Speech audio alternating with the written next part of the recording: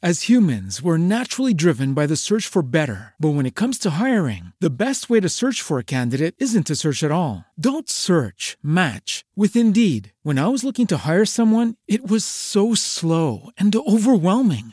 I wish I had used Indeed. If you need to hire, you need Indeed. Indeed is your matching and hiring platform with over 350 million global monthly visitors, according to Indeed data, and a matching engine that helps you find quality candidates fast. Ditch the busy work. Use Indeed for scheduling, screening, and messaging so you can connect with candidates faster. And Indeed doesn't just help you hire faster. 93% of employers agree Indeed delivers the highest quality matches compared to other job sites, according to a recent Indeed survey. And listeners of this show will get a $75 sponsored job credit to get your jobs more visibility at Indeed.com/podcast. That's Indeed.com/podcast. Terms and conditions apply. Tonight's episode of Astonishing Legends is brought to you by Squarespace, Quip, The Great Courses Plus, the new podcast Euphomet, and our contributors at Patreon. In part one of our series on the disappearance of the Lightkeepers of the Flannan Isles, we took you back to that long ago December 15th of 1900, when a passing vessel first noticed that the light at the Elan Mor Lighthouse did not appear to be lit. In the intervening century since this mystery began, investigators, scholars, researchers, and speculators have all mightily debated the fate of James Ducat, Thomas Marshall, and Donald MacArthur. But the simple truth is, we will likely never know what happened to these men.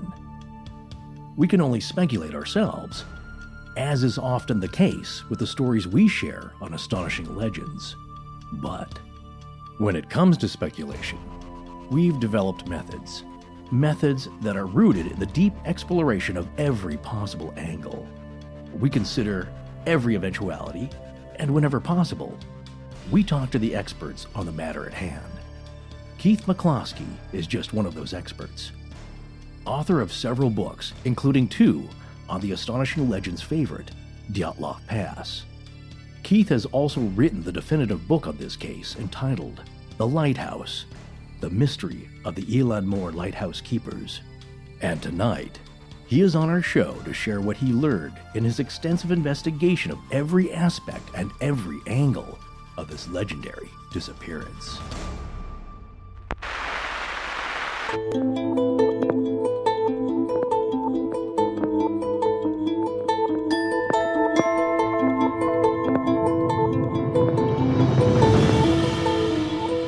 Welcome back to Astonishing Legends. I'm Scott Philbrook, and this is Forrest Burgess. The seas around Scotland and the Scottish coastline itself have never been a place for the faint-hearted mariner. Keith McCloskey. Join us tonight for the final part of our series on the mystery of the missing Flannan Isles Lightkeepers, with special guest Keith McCloskey.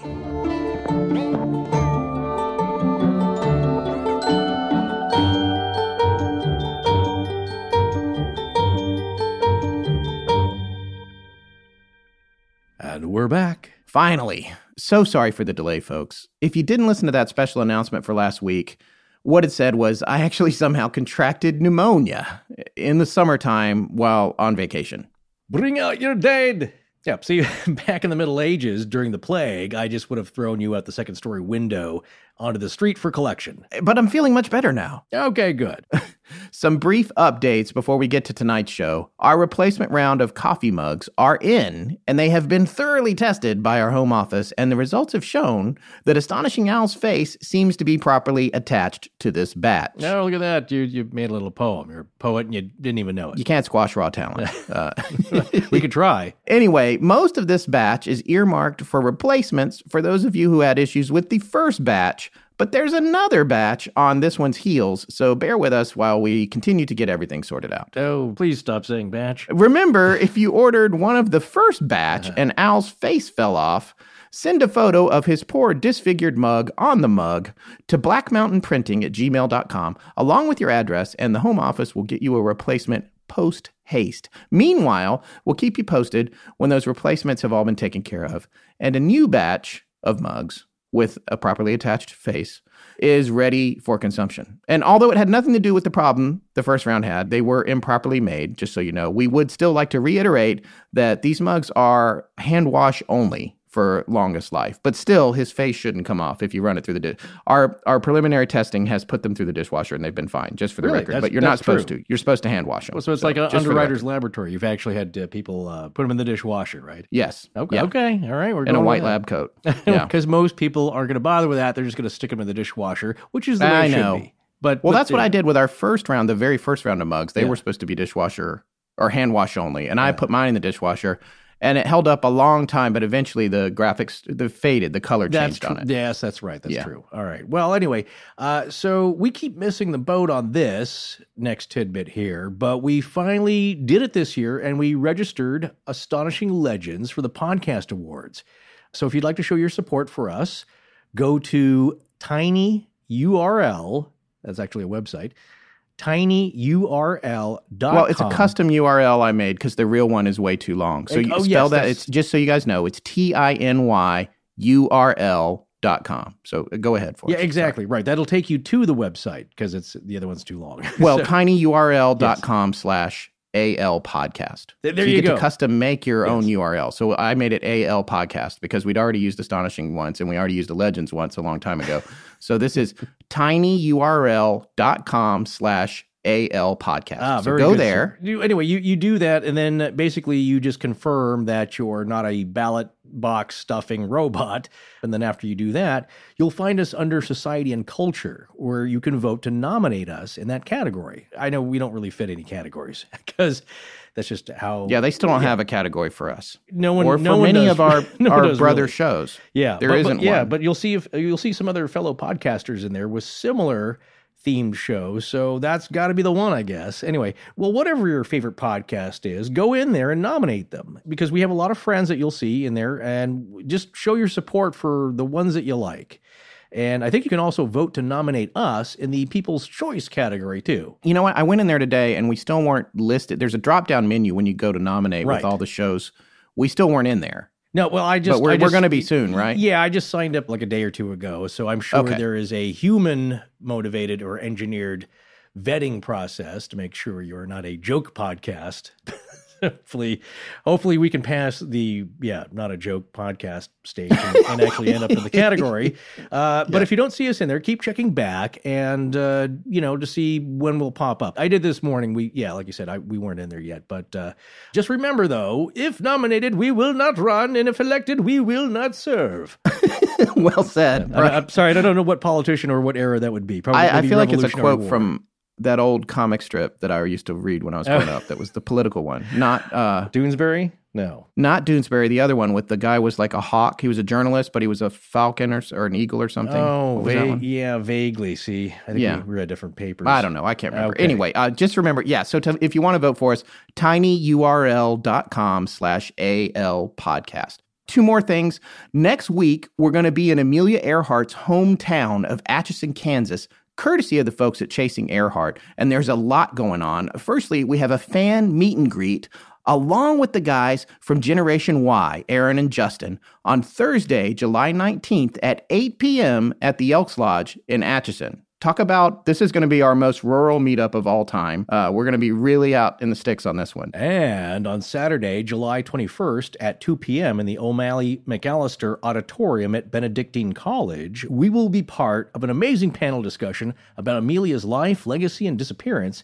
So if you can make that, please check it out. Yeah, and if you're unable to get there, you can find it online at Facebook, where it will be streamed live at Chasing Earhart's Facebook page. The event itself is free, just like the meetup, but they would like to have a head count. There's instructions on what to do on our website at astonishinglegends.com. You can go there, and there'll be links where you can RSVP. So it doesn't cost you anything, but they need to get a head count. So if you are thinking of attending, please do that for them, and they can get enough seats and refreshments and all that kind of good stuff ready for everybody. With regard to the panel, reservations are available for that at chasingearhart.rsvpify.com. That's Chasing Earhart.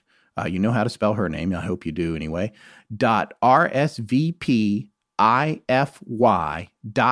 So if you go to that link, you can make sure that you've got a seat at that panel, which I guarantee you is going to be pretty amazing. And we'll make sure that Tess gets links onto all of our social media platforms. So if you don't follow us, which I know most of you don't, because I know how many people do, and I know how many people listen to the show, and it's I think only about a tenth of you guys are following us.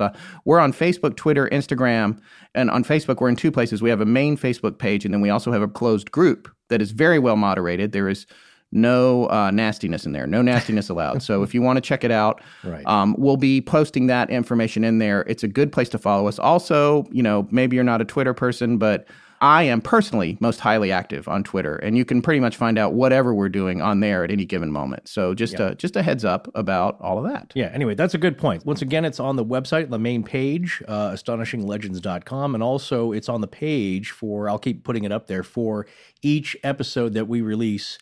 Well, I guess this is it until we're actually there. So just go out to the website. You can see the instructions and links to, I think, the Facebook, am I going, interested, not interested, that kind of thing. You can click on that, and we hope to see you there. Yes, and since we're in Kansas next week, there is no show, but if you check your podcast dials out, you can find us guesting on episode 100 of Hillbilly Horror Stories with Jerry and Tracy Pauly, and also as guests on episodes 81 through 84 of Groundhog Minute. Some of those are still pending, but they're going to be out soon, with Sean German and Dave Pallas. Yeah, Scott may have been inebriated a little on this Hillbilly Horror Stories show.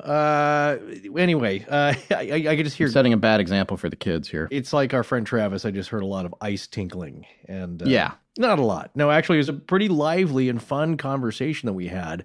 And then, of course, as is Scott's tradition, he gets up and leaves in the middle of the interview, like he did on the YouTube show. To refill my beverage. To freshen his beverage, and then I'm left there hanging. Except I didn't. To be fair, I was doing that interview from a hotel room on vacation with my family. You're on vacation, yes. I'll give you right that. Before I got pneumonia. That was like the day before I came down with the early symptoms of pneumonia, which I will admit I had mistook for a hangover.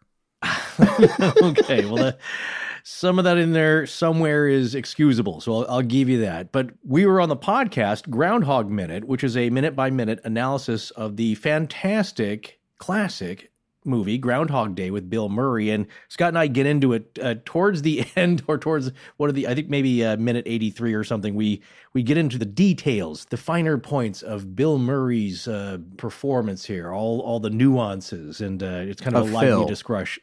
It's a lively discussion, yes, of Phil, the self-centered newscaster who turns his life around.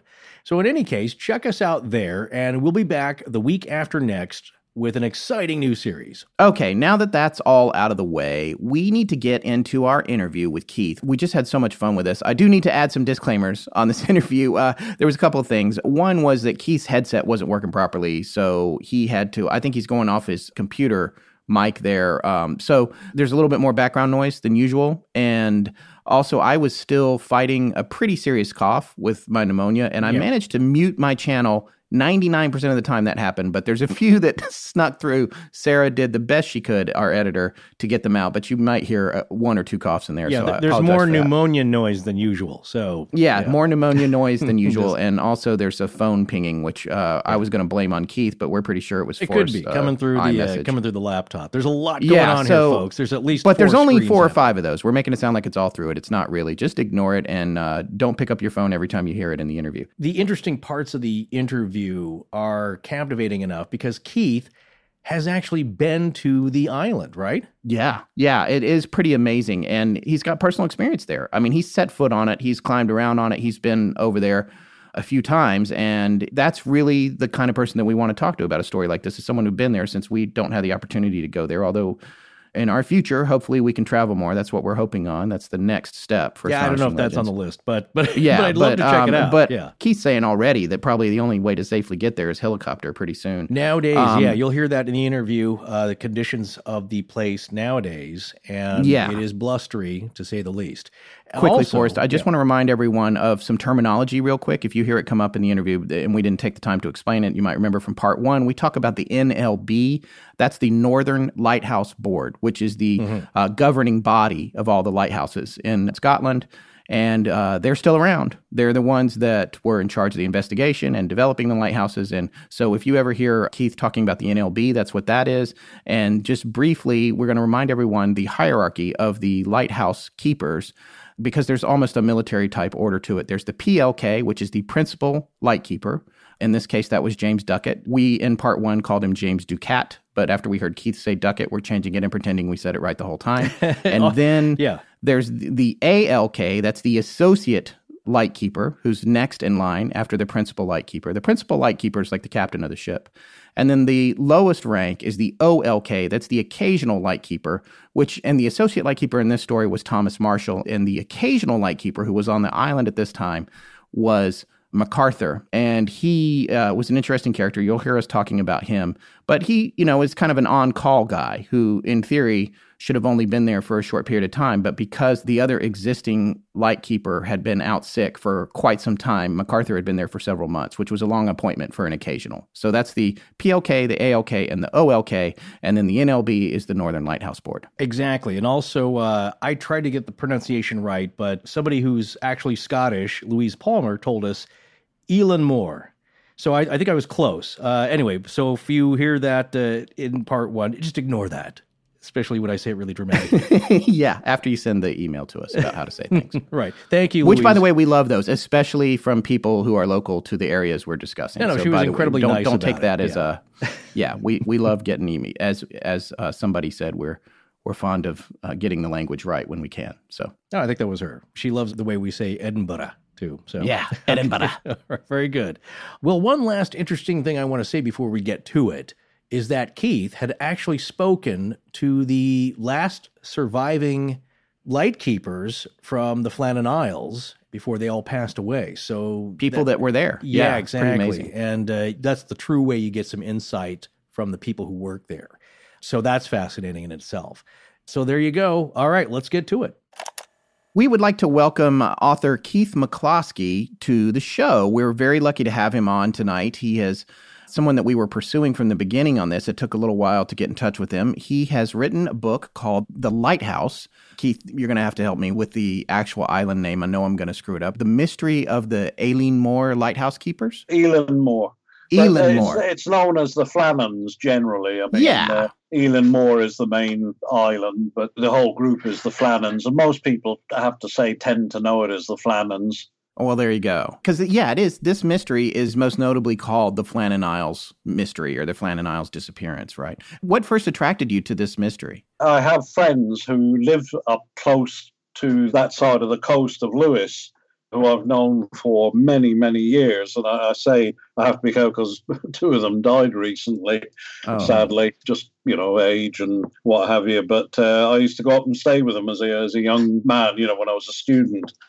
And that's when I first came across the story. I'd never heard of it before. And I more or less forgot all about it. And then years later, I happened to be in my local antique. There's an antique arcade here, and there was a book on mysteries. So I picked it up, and lo and behold, one of the mysteries was the Flannans, and I'd literally forgotten all about it. So this was after I'd been to the Dyatlov Pass. So I thought, well, this is a great follow-on. And so, especially with the connection that I had, with my friends having the place up there on the west coast of Lewis.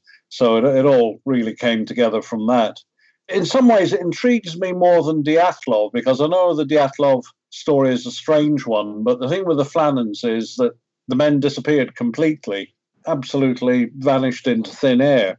And that's what I found so compelling about it, that I always think there's more of a mystery if there's a complete disappearance. Like, you can find a body and you can make all sorts of conjecture about it. It could have been this, but if there's no body, you think, well, what happened to them? They're just gone completely. That's why I think it attracted me more as a real mystery, more so than Dyatlov. So I won't dwell too much on Dyatlov. We're talking about the Flannans here, but that's why I was really attracted to this story. Well, it's a compelling story, and your book is so well researched. The narrative structure of your book follows how we try to do every episode of our show, and I found it very enlightening. So I'm hoping that a lot of our listeners will go out and pick it up. What we should tell you here is obviously you're coming into part 2 of our series on this. And what we did in part 1 is we really covered the incident itself pretty thoroughly.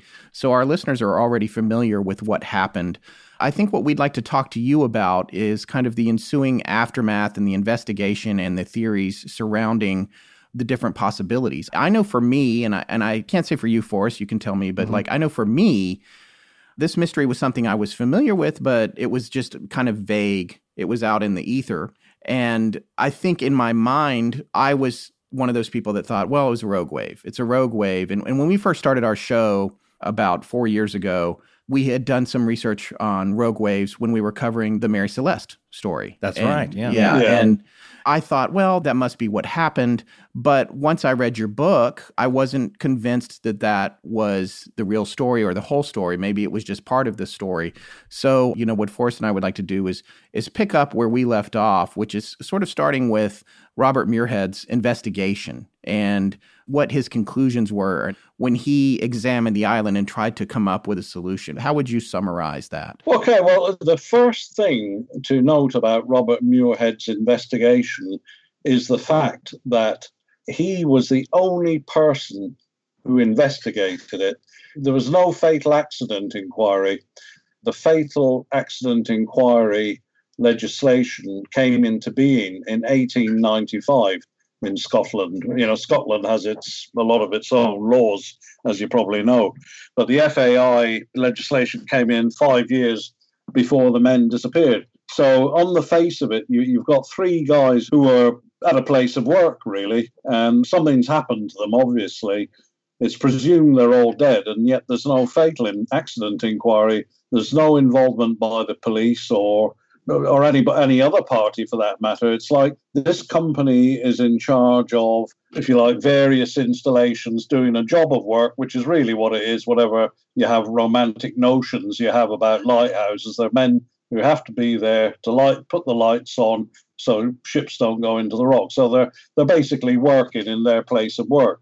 And they're letting somebody from that company produce a report to say, well, I think this happened, and they probably are all dead.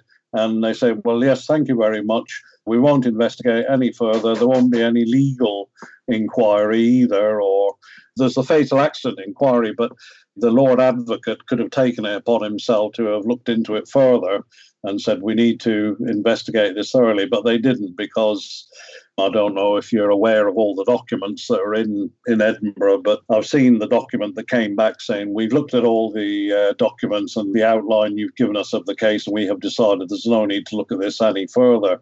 So that was the one thing that struck me as highly peculiar. And Robert Muirhead was really, how would you describe him, in a large factory? He wasn't the chief executive officer or the president. He was basically a step up from the men under him. I mean, it was a slightly different class, probably a middle class, as opposed to the working class men who were actually manning the lighthouses. But he was middle management, let's say, maybe a little bit higher than that. But he was entrusted with the whole thing. There's a few odd things that came out of it. When the telegram was sent to Murdoch, James Murdoch, the secretary of the Northern Lighthouse Board, he instructed Muirhead to get up there as quickly as he could and find out what had happened. And it was Murdoch who had, this is the chief executive, if you like, who decided he'd arranged for various men to be called in to man the lighthouse to get it going again from other stations. And then he literally took a complete step back from it. But I'll come on to him in a minute, because there's a bit more to that. And remember, this is Boxing Day, although in Dour, Scotland, everything stops for Christmas and doesn't stop. The celebrations, the holidays don't stop until the middle of February, almost is the way it seems sometimes. But so it was Boxing Day, 26th of December, when it was discovered that they were missing. So Robert Muirhead then head straight up to Lewis, which took him 2 to 3 days to get up there. You can fly from Glasgow in about an hour and 15 minutes now to Stornoway, but in those days he'd have had to make his way by train across to Oban and then make his way up either by sea to the west coast of Lewis or by train further north to, say, Ullapool, and then get across on the ferry. So it took him some time to get up there. When he arrived, the Hesperus was waiting for him on the other side of the island and took him out. And it's something that I've chewed over quite a bit. What he did when he got there, he searched the island, as you'll know. They all had a good look around to see if there was anything that had been missed or possibly find any clue. And then he started to write his report. I believe that he started to write his report actually on the Hesperus. I believe that he came ashore from the Hesperus and spent most of the day looking round. It's winter as well, so the daylight hours are short. I don't think he spent any time on the lighthouse. I think he was out on the Hesperus with Captain Harvey. Harvey had taken command of the situation until he arrived. But whether it's peculiar, because I get the feeling from looking at the documentation and what he says about it, that he must have formulated something in his mind about dealing with it very, very quickly, because the report was out, produced within 10 days from his arrival back in Edinburgh. He took everything with him from the lighthouse, documentation-wise, except the visitor's book. And you can go into conspiracy theories as to why that would have happened. But the visitor's book is usually, in lighthouse parlance in the NLB, it was called the stranger's book. Now, that book is the only thing that has survived from that day. Everything else has virtually disappeared that was actually in the lighthouse itself. But the visitor's book was always kept separately because, especially on a place like the Flannans, you hardly had visitors because it was such an awkward location to get to. Other lighthouses would probably get fairly regular visitors, and every person who came into an NLB lighthouse had to be entered in the book who wasn't working there. So that's the only thing that tells us, if you like, who had been out to the lighthouse since it was opened. The interesting thing about it is Robert Muirhead and his wife were on the Flannans they went out for the day on the 7th of December, 1 week and 1 day before the men disappeared. I don't know if you want to go into theories. There's a bit of a conspiracy theory there as to why Muirhead felt he had to remove all the documentation. From what we've heard from your investigation on the subject here, that there didn't really seem to be anything too amiss. He would have had to have taken the logbook and various documents with him rather than do the entire investigation on the island. He had to do it on the ship or back on the mainland. So it's not unusual that he would have taken all these documents with him. Is that correct? It's certainly not unusual. But like I say, there is a theory about why he did so. You think, well, the logbook is a working document. Why not just see the pages that were relevant to the day the men were missing, right, and then have it taken ashore and placed back up there? But the trouble is, none of the logbooks have been kept.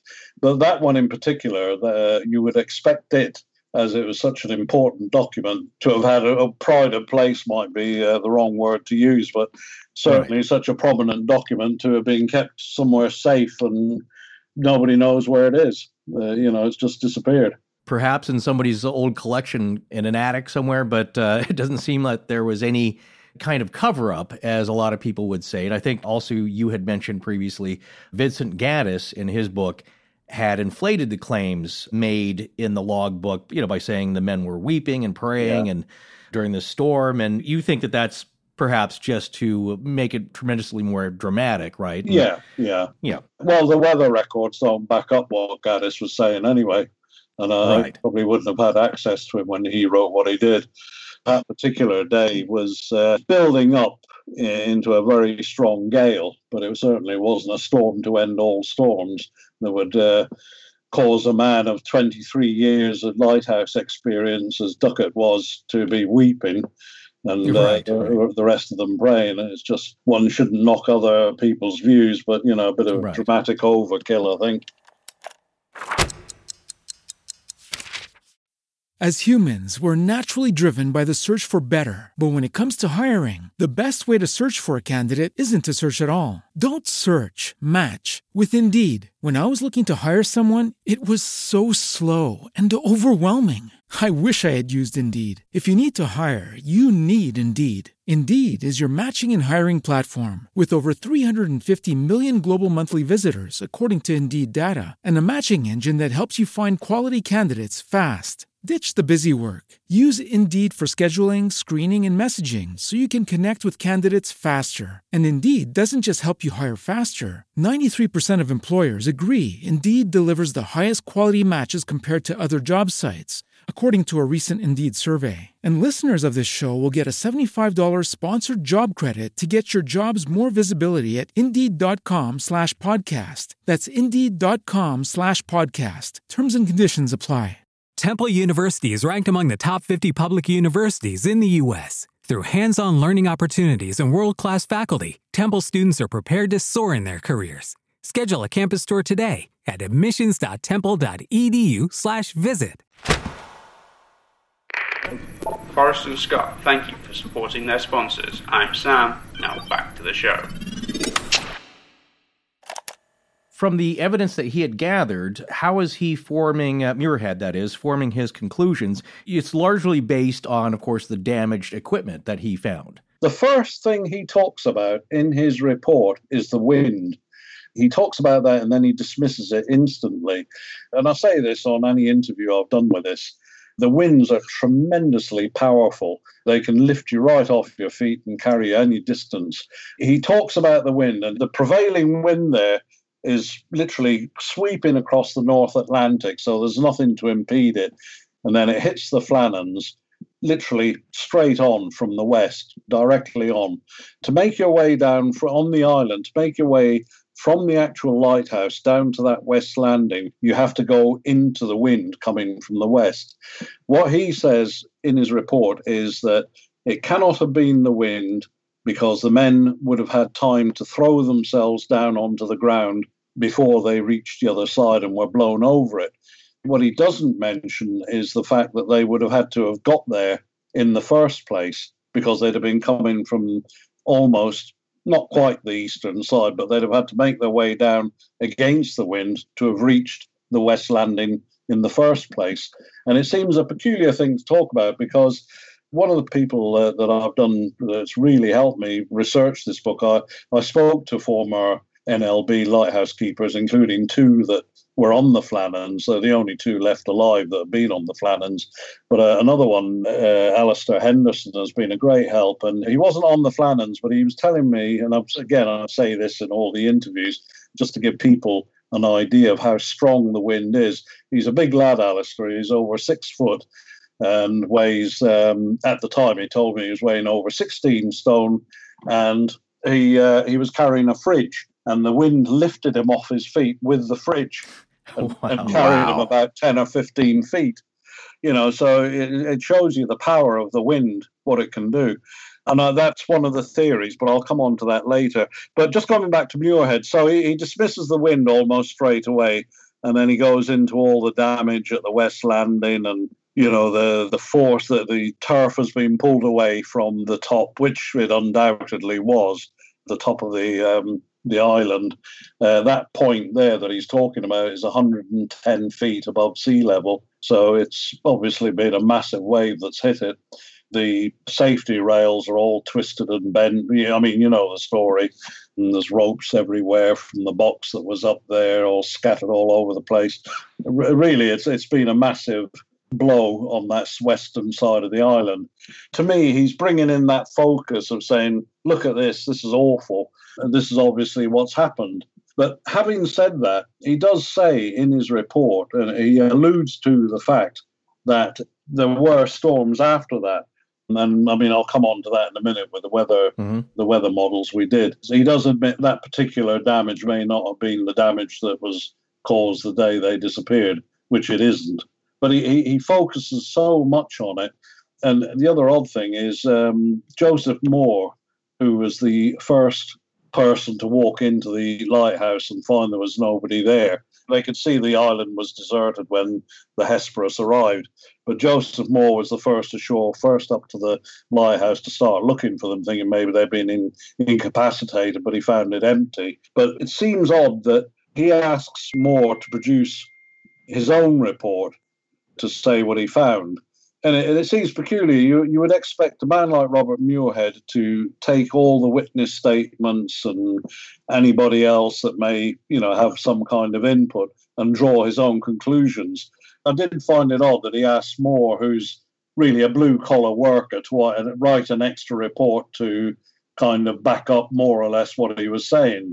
In some ways, it almost as if it supports his report, in my view.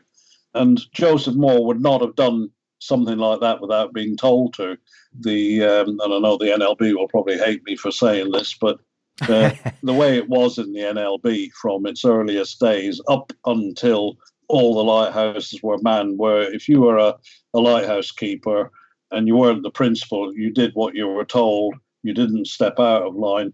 I've been told that visits to the lighthouses by the superintendent or any other dignitary from number 84, as they called it, the head office, you didn't get spoken to, and you spoke if you were spoken to. That literally carried, that would have been no different in the 1960s to what it was in 1900 when the three men were there. It was very much master and servant isn't quite the best way to put it, but right. Blue collar and white collar, definitely. Have you been in touch with the modern day NLB, and how have they treated you in terms of your attempts to get information, and how do they feel about your investigation? Well, this is a tricky one to answer. Very, very tricky. The NLB don't like inquiries about the Flannans. I mean, the NLB don't like inquiries full stop, but especially on the Flannans.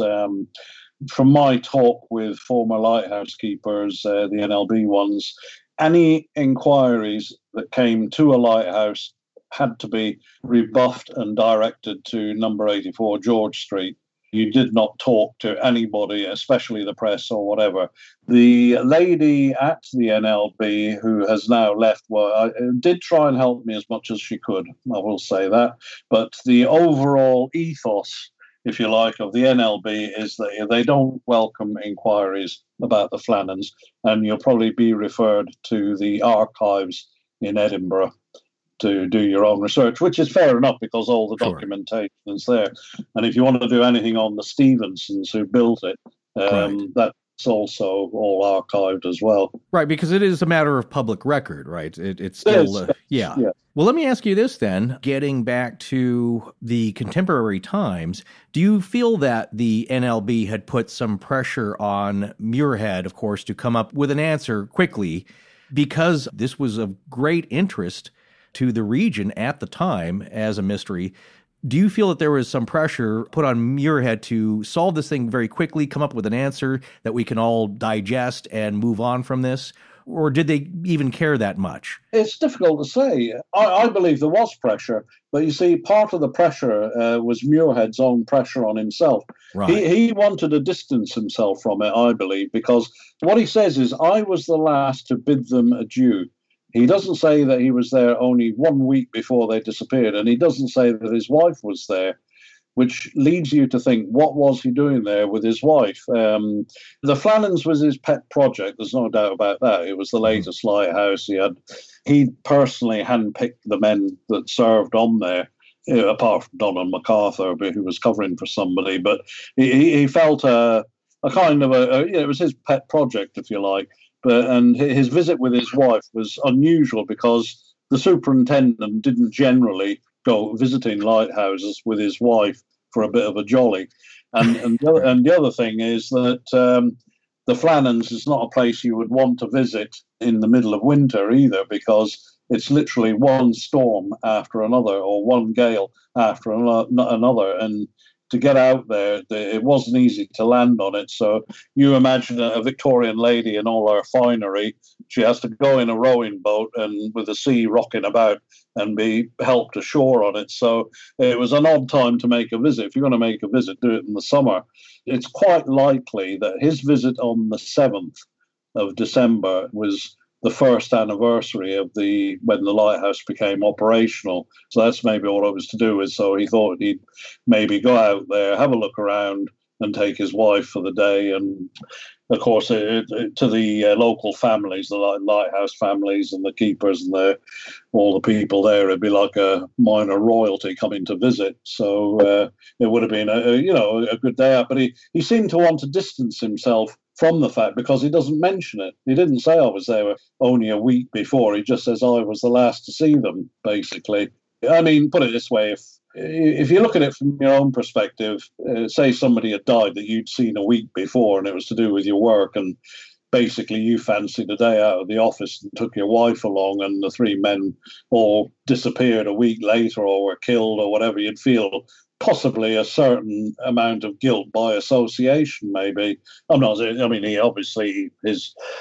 Although there is a theory about that, which I'll come on to, but he probably thought, well, I was there and it doesn't feel good to have been the last to see them, so he maybe wanted to play his part in it down quite a bit, and that's basically what happened. He didn't mention it.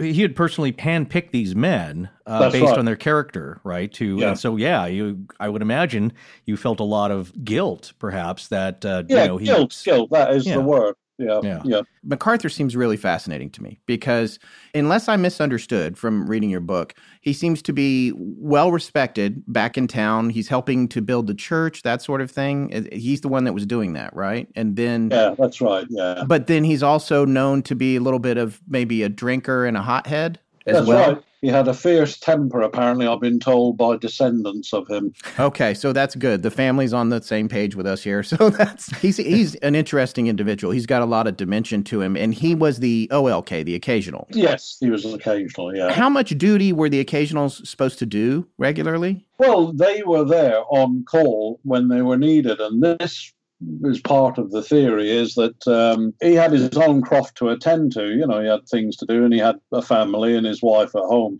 William Ross had been struck down with an illness, and it wasn't something that went on just for a few days. MacArthur had been out there since September, and he'd probably only just come off for just a couple of days break. And I would imagine you got regular leave, but not if you were an occasional. An occasional was the lowest of the low in the hierarchy of the NLB, and they did away with them not that long after this happened. But basically, you were on call. You should consider yourself lucky that, you know, you get a job with us when we need you, a bit like 0 hours contracts today. Only there wasn't much work up there, but the possibility that there was occasional work, hence the name, was good for them, you know, because they were called upon from time to time. He was called upon. But this particular occasion, I suspect he didn't expect it to go on for so long. Right. So he's been out there 3 months. If he has a drinking habit, he's not going to have any alcohol or access to it unless he took it. Even if he brought a stash, he's probably out. And then he's missing his family. And then on top of that, it's almost Christmas. That's exactly right. Yeah. Probably burning a short fuse, I would think, by then. Really? Yeah. And he's the gentleman who, from what we can tell from the scene, is the one who left without his weather gear. That's correct. Yeah, he called it his wearing coat. It wasn't the proper weather gear that Duckett and Thomas Marshall had. It was a kind of a jacket for outdoors. He called it his wearing coat, but it was what he needed just for bad weather. But that was left on the peg. Well, let me ask you this then. At the time when this was going down, and of course, as we just mentioned, there was a lot of local and regional interest in this mystery. What was the feeling about the investigation locally, as far as you can tell? Were people satisfied with this answer? You know, as you said, there's a lot of superstition there. Were they clamoring for justice of any kind, or were people generally satisfied with with Muirhead's conclusion that it was most likely a wave? But as you had mentioned previously, there are possibilities of a lot of other crazy theories. What was the mood like with the locals, other than just being fascinated? From what I've read in newspaper reports and all the rest of it, it doesn't say locals were angry or whatever. Right. I suspect that there was a kind of a subdued resentment, might be one way of putting it. I mean, obviously I can't speak for them, but you must remember the NLB was a major employer up and there's very little employment there. The NLB was, basically their word was law. They provided people with employment there, any victualling needed or whatever, any assistance needed with the Hesperus. They used locals for it. The men lived within the community as well. So they were a provider. The men were paid wages, they'd spend it locally, etc., etc. So the NLB was not an outfit that you could afford to get on the wrong side of, and you wouldn't want to either. Right. There was a gamekeeper, Roderick Mackenzie, and his two sons were paid by the NLB to keep an eye out, so there's a lot of people with vested interests in not annoying them. What they felt about what had happened is different. It's a strange old place in that, the history of it in pagan times. I was talking to somebody, I'll probably get sued now by everybody on the west coast of Lewis, but they're the few people that I've met they're superstitious. They don't like outsiders particularly, and I think they were like that then. They'd speak Gaelic, that was the local language. And any outsider wouldn't have fitted in that easily anyway. MacArthur's wife, for instance, if I'm jumping ahead of myself here, there was a letter written by William Ross, which is in the archives, about her, saying if the NLB could see their way to, basically helping her get, she got a pension, obviously. Right. Though she wasn't entitled to one as he was an OLK. But to see if they could get her back down to Woolwich, to that part of Kent where her family was from, because she was, I don't think that she was treated as an outsider, but she'd come up with her husband because he'd been in the army and I believe it was the Royal Artillery. She'd met her husband down there and he'd come up to live up there and she'd come up but not knowing anybody. So she was alone with the kids, didn't speak the language that well. So William Ross, who had been the guy he was replacing, written a letter saying, can you please help her out, get her back to her own people?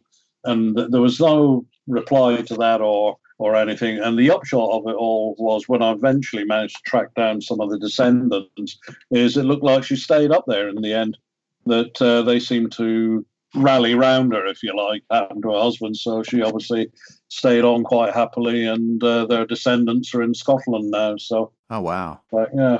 Well, before we move on to the modern day investigation, just to kind of wrap up the era of Robert Muirhead, does it seem like he was obsessed with this for the rest of his life, or was there any evidence that he continued to look into it, or other entities or other authorities still looking into it, or after this report, was it just kind of laid to rest? After this report, I don't think it was ever to be mentioned again in the NLB.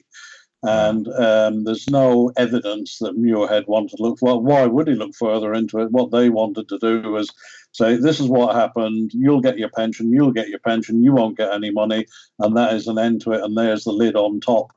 And I think in some ways it broke Robert Muirhead, because he died not, a decade after maybe, but he was never in the best of health. I mean, if you see the photograph of him in the book, he's a sort of a thin, quite unwell-looking man, and I think in some ways it probably finished him off, because I'm sure he felt guilty over it. I'm sure he did.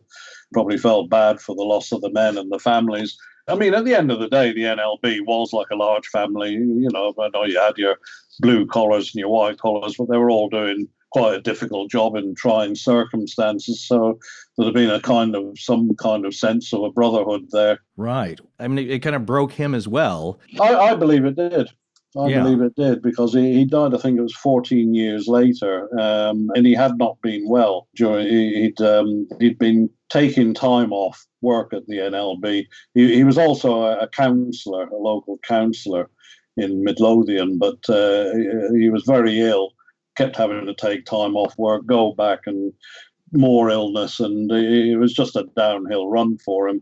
And the other thing that's worth mentioning here is Muirhead produced the report, but overseeing everything was a guy called the new NLB secretary. It's like Murdoch disappeared off the scene almost as soon as this happened. And one can only assume he was coming up to his retirement, and he thought, well, this is a pretty good spot to get out. And his place was taken by a guy. His name was Coventry Dick Peddy, who was a renowned lawyer. You can see his hand in a lot of the paperwork dealing with people who were looking for money.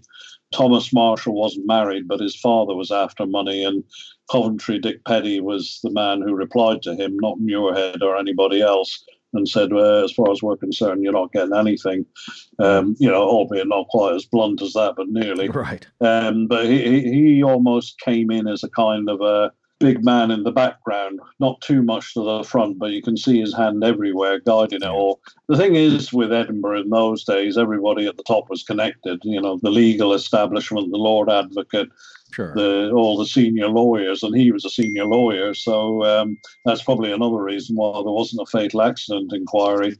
I suspect they didn't want people digging too deep in case something unpleasant came out. One aspect of it, which you probably know, is that Duckett had been fined for. So people could say, well, why were you drunk? Maybe the men felt they had to go to.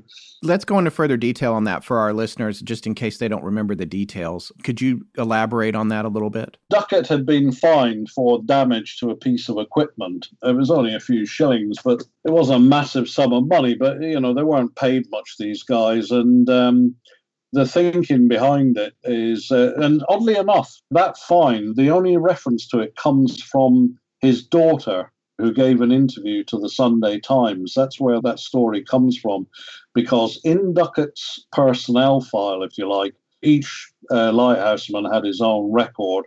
There was no mention of that fine. So is this the interview that you have in the book where she's like 89 years old when she gave it? Yeah. Yeah, that was fascinating. Yeah, that's the only place that's actual story of the fine comes. But having said that, they did fine people for damage to. There was one guy in there who he was fined for damaging his sheets. His bed sheets and stuff like that. So it could be that maybe they put themselves in a dangerous position for fear that if there was damage to property, they might be fined again coming up to Christmas. Who would want that? So that's just conjecture, But certainly, if you're not earning a lot of money and people are going to fine you for, a large wave hitting a box of ropes or something, you've got to take some care to try and make sure it's okay. What was their income like relative to cost of living? Because, they have room and board, obviously, at the lighthouse. Do they also get assistance? I can't remember, with the families, because they're on a rock, so they have the families back in town. Are they getting assistance with that as well? They are. They had accommodation provided offshore. So their income is for necessities, really, beyond that. Yeah. They're everything on the rock is all found, if you like. Sure. But they weren't all of them provided with. You see, that's why it was such a sought-after position, and this continued well into, right up to automation, because the people that I've interviewed for the book who were former lighthouse keepers, they said it was a very strong incentive, certainly in the earlier days, because you were losing the roof over your head if you lost your job. Sure. Families, you'd have to find somewhere to live with your family, because that was all provided for you. Eventually, the grip was loosened in I think it was the 1970s, because what happened was whoever the local council was in that area became responsible for housing the lighthouse families, not the lighthouse itself. So there was a bit of a weakening of the grip there over the staff. But it's a powerful hold over somebody. If if the house you live in, it belongs to somebody else and you annoy them, you're out with your family. Let's now bridge from, the happenings and the conclusions of that time to your investigations and work with the Discovery Channel show, Unexplained Files. First of all, was there anything that had come up, like evidence-wise or new theories, or between the turn of the century and when you started working with the show and your research? And then, if you would, please take us into that experience as well. When you asked, did Muirhead ever investigate anymore? I meant to finish that.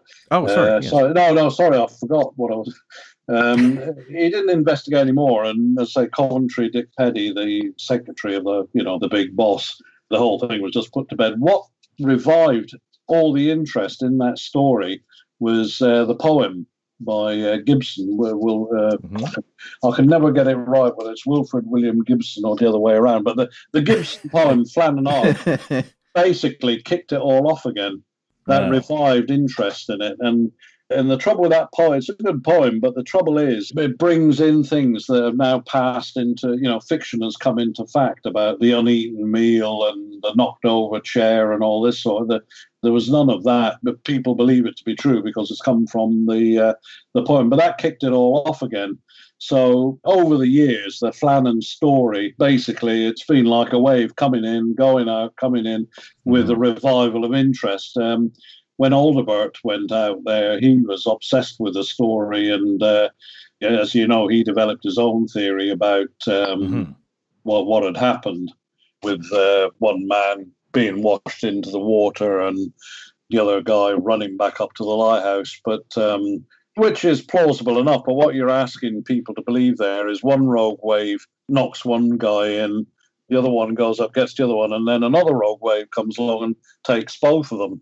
And the problem I had with Alderbert's theory is, and I've stood there where, well, I've been right down to I've obviously stood at the very bottom when the tide was out, walked all the way up, and the tide, when they supposedly disappeared, the tide would have been just a little above the low water mark. So it would have had to have been an absolutely massive wave to have turned up. But the other interesting thing about it, though, is if there was two men down there and one of them falls in, the other one, it would have taken him 15 to 20 minutes to get back to the lighthouse to get MacArthur. Yeah, it's a long way up, right? Well, it's not just a long way up. It is a long way up, but I used to be a bit of a gym freak when I was younger, but not anymore. But I'll tell you, I actually wanted to see if I could run it. But I've had problems with my knee, but I wanted to see how long it would take me to do it. And whether we know it wasn't MacArthur because he was in the lighthouse, but if it was Duckett, he was not a young man. He was in his early 40s. And Thomas Marshall was a big, strong, hefty bloke. So, sorry, guy, I'll say that again. You can say bloke. You can say bloke. Yeah. We can hit. It just sounds like the audience might wonder what the hell language this guy's talking about. So, for someone like that who's maybe 6 foot, 240 pounds, he's not going to sprint up there in 5 minutes. So it would have taken him the best part of whoever did it, whether it was Duckett or Marshall, it would have taken him 15 to 20 minutes at least to have gone from the bottom up to the top, and then probably at least 10 minutes to get back down there. Right. And you think anybody in that time probably would have been swept under or whatever. That's the problem I have with that theory, because people tend to look at it and think, oh, you just pop into the lighthouse, I'll get some help. And you think that's going to be 2 or 3 minutes. It's not. It's nothing like it. It's really steep once you're up from the steps, and the steps are slippery and dangerous and very, very steep. So you've got to get up those first, and then you've got to go up a steep slope to get back up to the lighthouse. So there would have been a fair old bit of time lag in that. So you have to ask yourself the question, when the other two came back down, on Alderbert's theory, would this other person still have been in the water, or would he have been dragged under wearing all his gear? Yeah. It's not a bad theory. Is the water there on the Western Landing, does it continue vertical below the waterline? Yeah. Or it's completely vertical. In the way it is now, the steps have been, because it's been hammered for the best part of 100 years, well, 100 years plus. Those steps are gradually been, we were basically having to use rocks climbing skills to get up what was left of them. Very dangerous.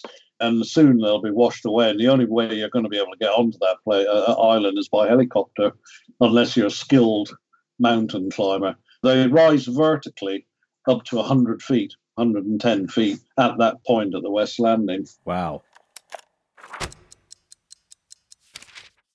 As humans, we're naturally driven by the search for better. But when it comes to hiring, the best way to search for a candidate isn't to search at all. Don't search, match with Indeed. When I was looking to hire someone, it was so slow and overwhelming. I wish I had used Indeed. If you need to hire, you need Indeed. Indeed is your matching and hiring platform with over 350 million global monthly visitors, according to Indeed data, and a matching engine that helps you find quality candidates fast. Ditch the busy work. Use Indeed for scheduling, screening, and messaging so you can connect with candidates faster. And Indeed doesn't just help you hire faster. 93% of employers agree Indeed delivers the highest quality matches compared to other job sites. according to a recent Indeed survey. And listeners of this show will get a $75 sponsored job credit to get your jobs more visibility at Indeed.com/podcast. That's Indeed.com/podcast. Terms and conditions apply.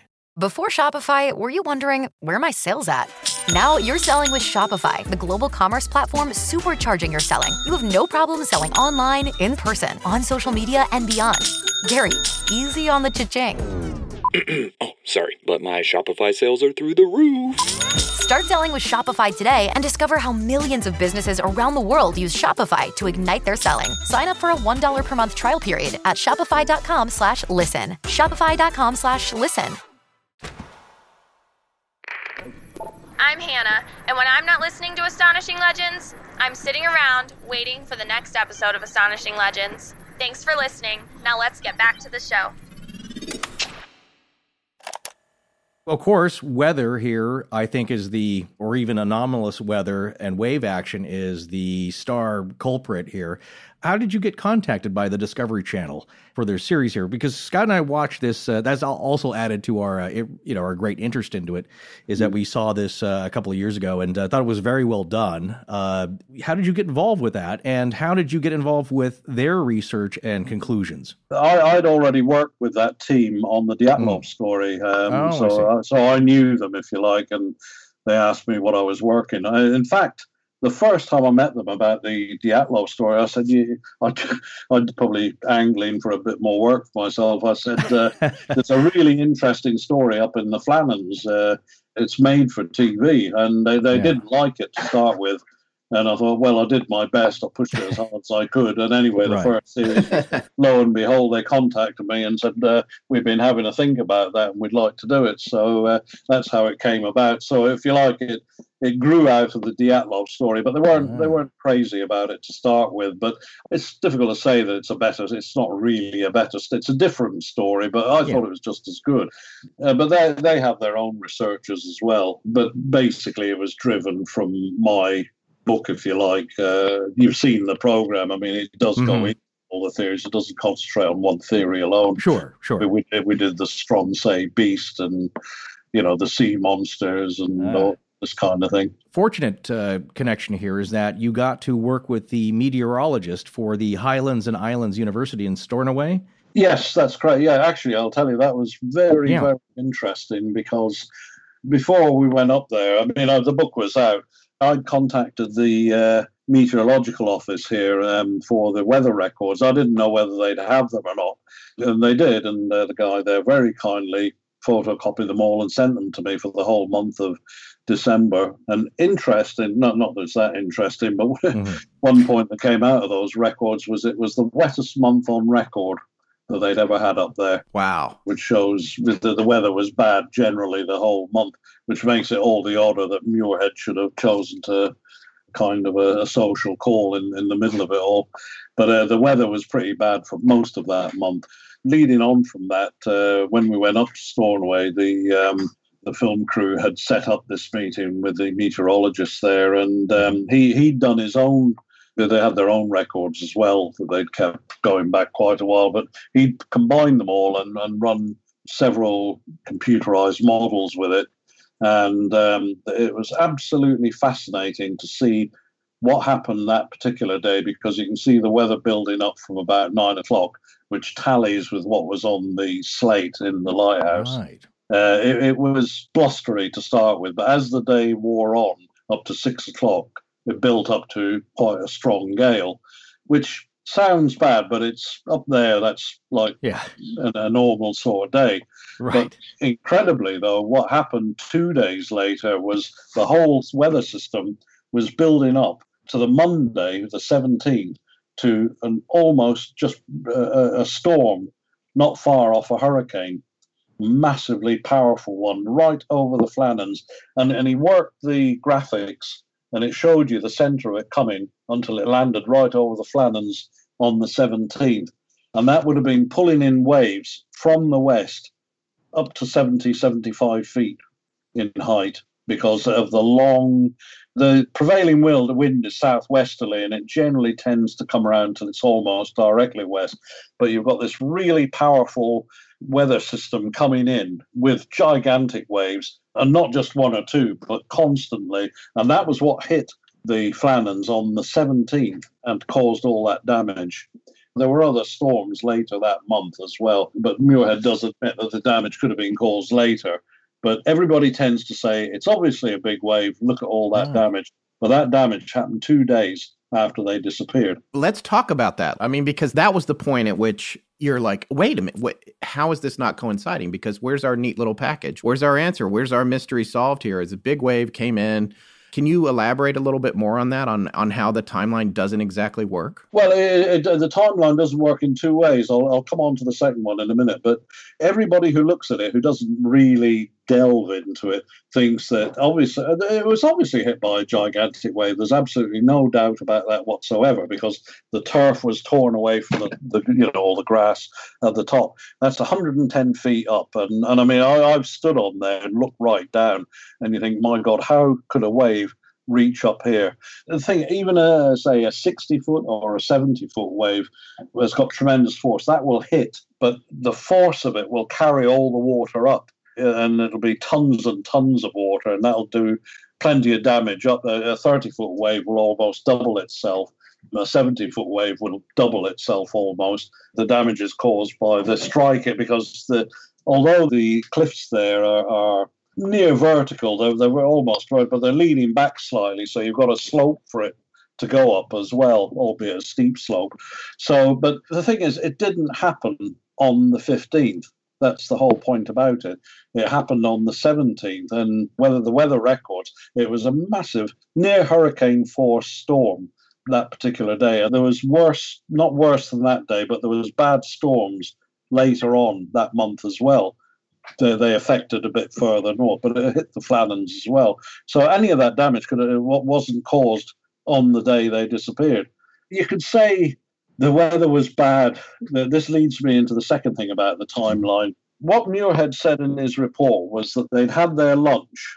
He'd looked at the slate, and he'd obviously looked at the logbook. They'd taken the weather recordings. They'd had their lunch. So 1 o'clock, say they sat down, started eating, bit of banter, a cup of tea, and then it's 2 o'clock. So at 2 o'clock, remember, this is the middle of winter, there's not much more than an hour of daylight left. And any of the light NLB keepers you speak to will tell you that any outside jobs you do early morning and get them out of the way. Afternoons are for sleep and doing stuff indoors. You didn't get up and go out down to the West Landing with less than an hour of daylight approaching to do work down there, because it was getting dark anyway. The light was fading. Right. I can't remember off the top of my head when the light, but certainly by 3:30 and within an hour and a half, the light would be gone virtually. You wouldn't be able to work properly. So why would you do it? That's the thing about it. People, so there was no real need for them. You could say, oh, well, maybe they were checking, they felt they had to check something, but it's highly unlikely they would have done that. And the other thing is, because it was December, the prevailing winds come from the west. So it would have been the East Landing that they would have been using all the time, not the West Landing. So there was even less reason for them to go over there. And the curse of any lighthouseman life on a rock is keeping the steps clear of seaweed and slime.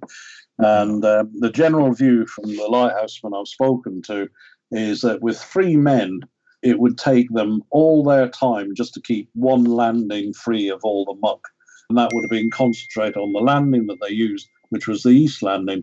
So there was no need for them to go to that side of the island. That would entail, so I'm not saying they didn't do any work on it, they would probably keep it ticking over, but it would not have been maintained as well as the landing that was in use. Right, because as you had said previously, there is one hard and fast rule with pretty much every lighthouse keeper, and that is when the weather is really bad, you lock the doors and windows and you do not go outside. Absolutely. Yeah. There's the rule that somebody has to be within the lighthouse all the time. Sure. Obviously, in an emergency, that might get overridden. But the point is, why would you go outside in foul weather, high winds, driving rain? you just stay in, you just batten down the hatches. There was always plenty to do inside anyway. But the afternoons were generally a quiet time. You'd have your lunch. Whoever was going to be on duty that night while the light was on would get his head down, and the other two would probably read a book or just try and relax. So the main 2 points here, the takeaway is that from these computer models set up with the data, and I want to stress this as well, is that the reason they have such great data, whether from 1900, is that that was part of their job, to keep accurate and detailed records of the conditions at all times. Yeah. So you have good data to work with, and then running that through with the meteorologists at the college there, and through a computer model, you can get a very accurate idea of exactly what's happening on those days. And so the takeaway here is that, one, there was bad weather, bad enough for them to take note of it on the 15th. However, not bad enough to have caused the damage that was seen 2 days later. So I'm correct in that summation. Yeah. That's right. Yeah, it pokes kind of a big hole into the giant wave theory, or at least let some daylight in there, so it's not airtight. It's not, no, nowhere near it. And I always, I try and accept other people's views, but I've had some quite insulting emails sent to me saying it's obviously an effing big wave, you twat, etc., etc. But you must have been there, dude. Yeah. Hey, exactly. We've covered 50 similar topics. You should see our inbox. Yeah, so we're quite familiar with people's various pet ideas, and of course, it's a very personal human nature kind of thing. You want to you believe what you want to believe. You want to put your spin on it.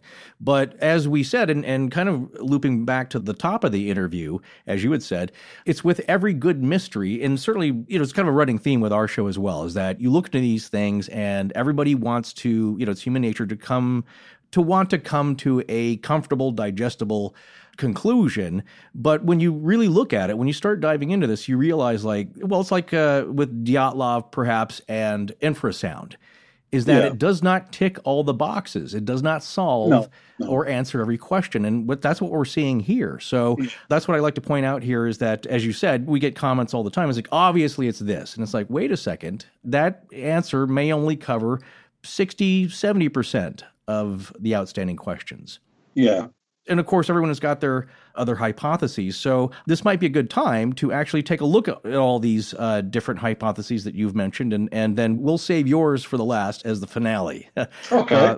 Okay. So if we take a look at these that have been mentioned throughout the years, I kind of wanted to go back to the idea of Walter Adalbert. He was stationed on Flannan in the 1950s. Is that correct?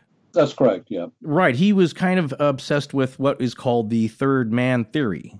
Yeah, well, he was the person who came up with because what people couldn't understand was why MacArthur's coat was left behind on its peg. It's bad weather, so why did he not put his coat on? The thing is, Adalbert, I actually have a copy of his original report, but he doesn't mention about the weather. He's just assuming. You see, the trouble is with a lot of the earlier research into this is nobody's actually really looked at the weather. Right. They all assume it's just bad weather, big waves, like Gaddis. Everybody's praying because the waves are so big. But it was just a strong gale. That's what it was building up to. But he's saying that a giant wave came and took one of them. The other guy ran up. But it surprised me that Adalbert didn't mention how long it would have taken him to have done that. But you see, if you say that theory, then by saying that, you're starting to punch holes in it. One thing I've found in both Dyatlov and this particular story is you'll get plenty of people coming up with a theory, but nobody wants to tear it to bits. Right. I'm always happy to tear my own theories to bits because it's the only way you'll get an answer. You've got to keep an open mind. Once you say, oh, well, you try and dismiss criticism of it. It's, oh, well, that couldn't have happened or whatever. It's got to have been this. And I'm afraid to say I think that's what Adalbert's doing there. He doesn't take into account the fact that, okay, you're pumped up with adrenaline, but like I say, Duckett wasn't a young man. If it was him that was running back, it would have taken quite a while. But then Adalbert's asking you to believe that then another big wave comes and takes the other two. To me, it stretches the credulity of it. We agree on that. I think it's you're asking maybe a little too much out of that hypothesis. Yeah. I think for the next section here, it might be kind of fun if we just go through and you can comment on or give your thoughts, or if you have no thoughts or comments on it, that's fine too. But just kind of we'll run through all the various kind of the history and the prehistory of this place. And I personally was very fascinated when you were talking about the ancient pre-Christian inhabitants, because that starts off into this idea that the entire place, and these islands especially, are cursed. Well, there's two aspects to the curse as well. Mm-hmm. But it's a place that's steeped in mysticism, if you like. You've got the Callanish stones there. These are from pre-Christian times, and I've been to them. It's quite interesting, but they're, I don't know, mini Stonehenge, if you like. But right. It's believed to be with the worship of the sun. To be clear for our listeners, those are on Lewis, not on the Flannan. Yeah, sorry. No, that's okay. I just want to make it clear. Yeah. The belief is, the legend has it, is that these were used for human sacrifice in those pre-Christian times, and that the dead, once they had been sacrificed, were taken out to the Flannans and offered to the gods out there. So it became a place of burial, and there's stories of bodies being put on pyres out there and used as a kind of a burial place and used for offerings to the gods. So the whole area is, if you like, steeped in that kind of, it's a place of mourning and a place that belongs to the dead, and that the building of the lighthouse. The island had been used by monks for, going out the chapel out there in St. Flannan. Yeah. The monks doing retreats out there, and there'd been people hunting fowl going out there. Sheep herders used to go out there, but they were all transient. None of them ever stayed there. But it was felt that the lighthouse disturbed the sanctity of the island. You had permanent inhabitants. You had this object poking up into the sky, offending the sky gods. And the story, and there might be some truth in it, when Joseph Moore walked up to the lighthouse that day when he set foot on the island, there's the story of the three birds, the three large black birds that were on top of the lighthouse. Right? Isn't that in the poem? Yeah, no, but I think that the poem took that from Joseph Moore's, because that story was doing the rounds. Okay. Doing the rounds on Lewis. They were fairly superstitious folk. And the thing with Joseph Moore, he was very superstitious. He used to have now I can't remember what it was, but he had a lucky charm with him everywhere, and he'd forgotten it this particular time when he went out. It's a known fact that he felt his life was cursed from that day that he set foot in that lighthouse.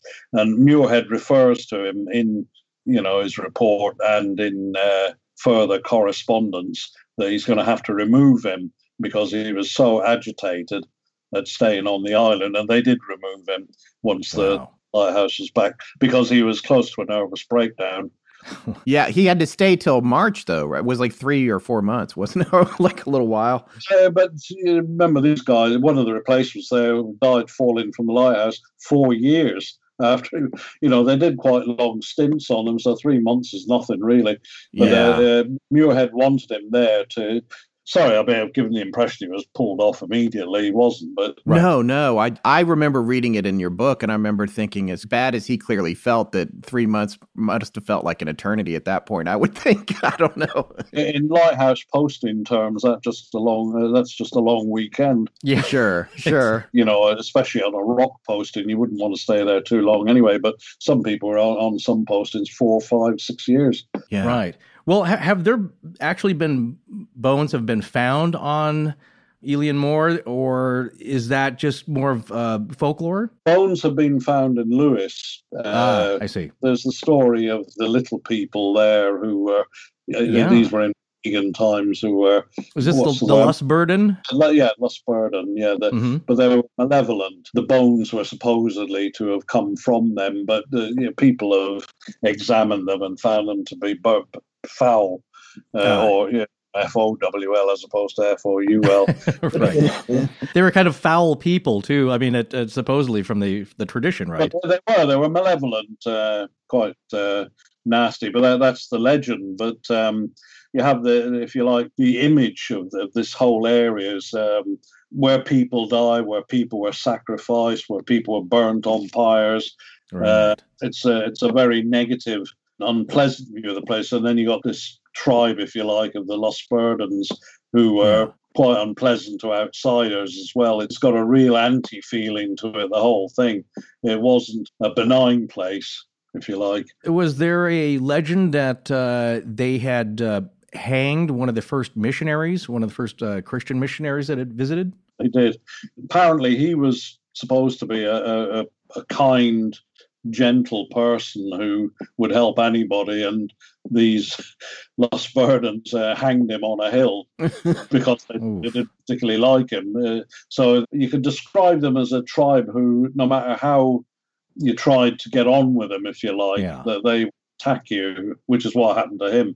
I mean, but it's all legend. That's the thing. It's you know, no proof of that happening. But the thing is, the legends have come from stories, and it's all been passed down by word of mouth. So, and generally, there's no smoke without fire. Yeah, exactly. We say that quite a bit too. There's often a kernel of truth within these legends. Yeah, within it, and so you still have this impression of the place of being a place where outsiders aren't welcome. And the thing is, with these three lighthouse keepers, they slot right into that category. Three outsiders, they've built this thing going up into the sky, offending the sky gods, and three guys who are not from these parts. They were from the mainland, and they wouldn't have been welcome. I'm not talking about the locals on the island in the 1900s, but the whole thing is if you're looking at it from a supernatural point of view, if you like, that these people were not welcome, and they disappeared. Was there any connection, I was going to ask you about, talking about clergy, the island's namesake, and I'll attempt this here because I've been practicing it, St. Flannan Mac Torelbaig? Yeah, well, there's truth in that, because that chapel that he used to do his retreats on, if you like, is still there. I've actually been in it, and it's incredible that something like that can last from the 7th century. It's just stones piled on top of each other, and yet there's a room inside it. If you go in, you bend down. It's almost about 200 feet away from the lighthouse itself. You can see it in the pictures. So, so it was a place of retreat for Irish monks. And obviously he's the one that's associated with it. But a lot of the Irish monks were coming up from, well, what you would now call Ulster or Northern Ireland. They were dotted around a number of the islands there. St. Kilda is another one that's further south. So that it wasn't just that particular island that they were coming to, but if you like, they were spreading themselves out and about. But St. Kilda is another island that has these, the monks going there and carrying out their prayers and retreats for long periods of time. But how they could have survived, it's a really bleak, lonely place. Right. But his retreats there, I think, as you had mentioned, were revealed. And so you have this transitional time between pagan beliefs and the first Christian influence. Yeah. His presence there and his legacy adds a lot to the mystery of the island and the mystique and the reverence there. If you like, you had the pagan thing of people being burnt on pyres and funeral pyres, and then you have, if you like, the Enlightenment coming with St. Flann, the good side of the mystique coming in as opposed to the bad side, about old ideas. But there's still that association, though, with the holiness. Of the place being very special with certain powers, if you like. It was a place where you went to cleanse yourself almost. You know, cleanse yourself in fire, cleanse yourself in prayer. And even then you have the lighthouse as maybe even an intrusion on that. Well, it is an intrusion. An eyesore isn't the right word. I mean, lighthouse. No, it's actually kind of nice. A lighthouse can be quite a beautiful thing, but I've seen one picture of the helipad there and the lighthouse. I mean, because obviously it's automated now, but engineers go out to maintain it once every few months and just give the buildings a once over. But there's a picture I've seen taken from another helicopter of the helicopter on the helipad. You've got the lighthouse up on the top, And then you've got this stone chapel in the middle of it all. It looks like some Hollywood film set where we do the helicopter shots over there, the lighthouse shot from the 1930s there, and the 7th century scene here. It's just so bizarre to see the three things together. It's really weird. How many things have lasted from, the 7th century anywhere? Let alone there, and it's just bricks and stones on top of each other. Right. I was going to say, so then in 1703, Martin makes a chronicle of, I guess, the anthropology or the local customs and folklore there of the Hebrides. What were his conclusions? Just basically kind of similar to what you were saying. There's a lot of bad luck and superstition and supernatural beliefs. I mean, I'm not that familiar with the later history of Lewis up there, but they're very insular communities. Right. They hadn't changed much in not just in decades, but in hundreds of years. I mean, I remember somebody telling only recently, where on a Sunday everything stopped up in the islands, and it's only recently that, if you like, the 21st century has started going out into places like, maybe a bit before that, obviously, but certainly up until 1900, the only way you could get in there was a horse and cart. They were so cut off. And a trip from one side of the island up on Lewis into the main drag of Stornoway was probably a day's journey there and a day's journey back. Wow. They were very cut off. Okay, cars were coming in, but by the turn of the last century. But certainly, while the lighthouse men were there, the place hadn't changed much. In a couple of hundred years. That brings me to my next point. You had mentioned when you were talking with Soraya, it's the area of the film Wicker Man, which I know I'm sure we have some fans out there in our listening audience who know exactly what I'm talking about. A 1973 movie where Christopher Lee is Lord Summerisle, and the whole area is a mystical, again, still holding on to these pagan beliefs. I thought it was a pretty good film, actually. It was. I mean, it's set up there, but the actual filming for that was done down in Dumfries and Galloway, which is much, it's further south. It's near the borders, but it's along a bit where it goes out. The coast goes out towards Ireland is where it was actually filmed, but it's actually set up in those islands up there. And there was a remake of it with Nicolas Cage. Yes, as well. Not quite as good, but still entertaining. But it's the same idea, this idea of sacrifice and renewal. And sure. I thought it was a great film when it came out. But I don't know how they put that film together, but the idea of people being sacrificed on pyres on the Flannan Isles maybe gave them the idea for it. Yeah, quite similar sort of thing. Well, let me ask you this, and not to get you in any kind of trouble, but do you think that there is still some practice of some of these pagan rituals in the area today? Or do you think that that's possibly, maybe it's a little inflated for the 70s and the movie and the drama of it, and it's pretty much died down? Or do you get a sense that there's perhaps some, I guess the term now would be neo-paganism going on in the area today? It certainly wouldn't surprise me to find that things like that were going on up there. Definitely. A couple more things about the curse that I found fascinating is that, of course, I think we may have mentioned this in part one, is that the Archtor or the Arctur, the ship that had passed by, nearly, runs aground or hits a rock, almost sinks less than 48 hours after passing the island. I was amazed when I found that, because I wanted to find out what had happened to the Archtor. Eventually, I always like delving into the bits and pieces of a story, and I found when I was digging around, and it had Inquiry Archtor Captain, and I was absolutely astonished to find it was on that journey. It was amazing. Past the Flannan, seen that the light wasn't on, gone round the top of Scotland and come down, and then nearly sank when it hit the rock. All on that journey after passing the lighthouse. And of course, it disappeared 12 years later. Just vanished. There's still no trace of it, right? No trace. Everybody on board disappeared with it. Who was the captain of the Arch? Harvey was the Hesperus, wasn't he? Holman. Yes. Right. Was he on it when it disappeared or not? No, he wasn't. Okay.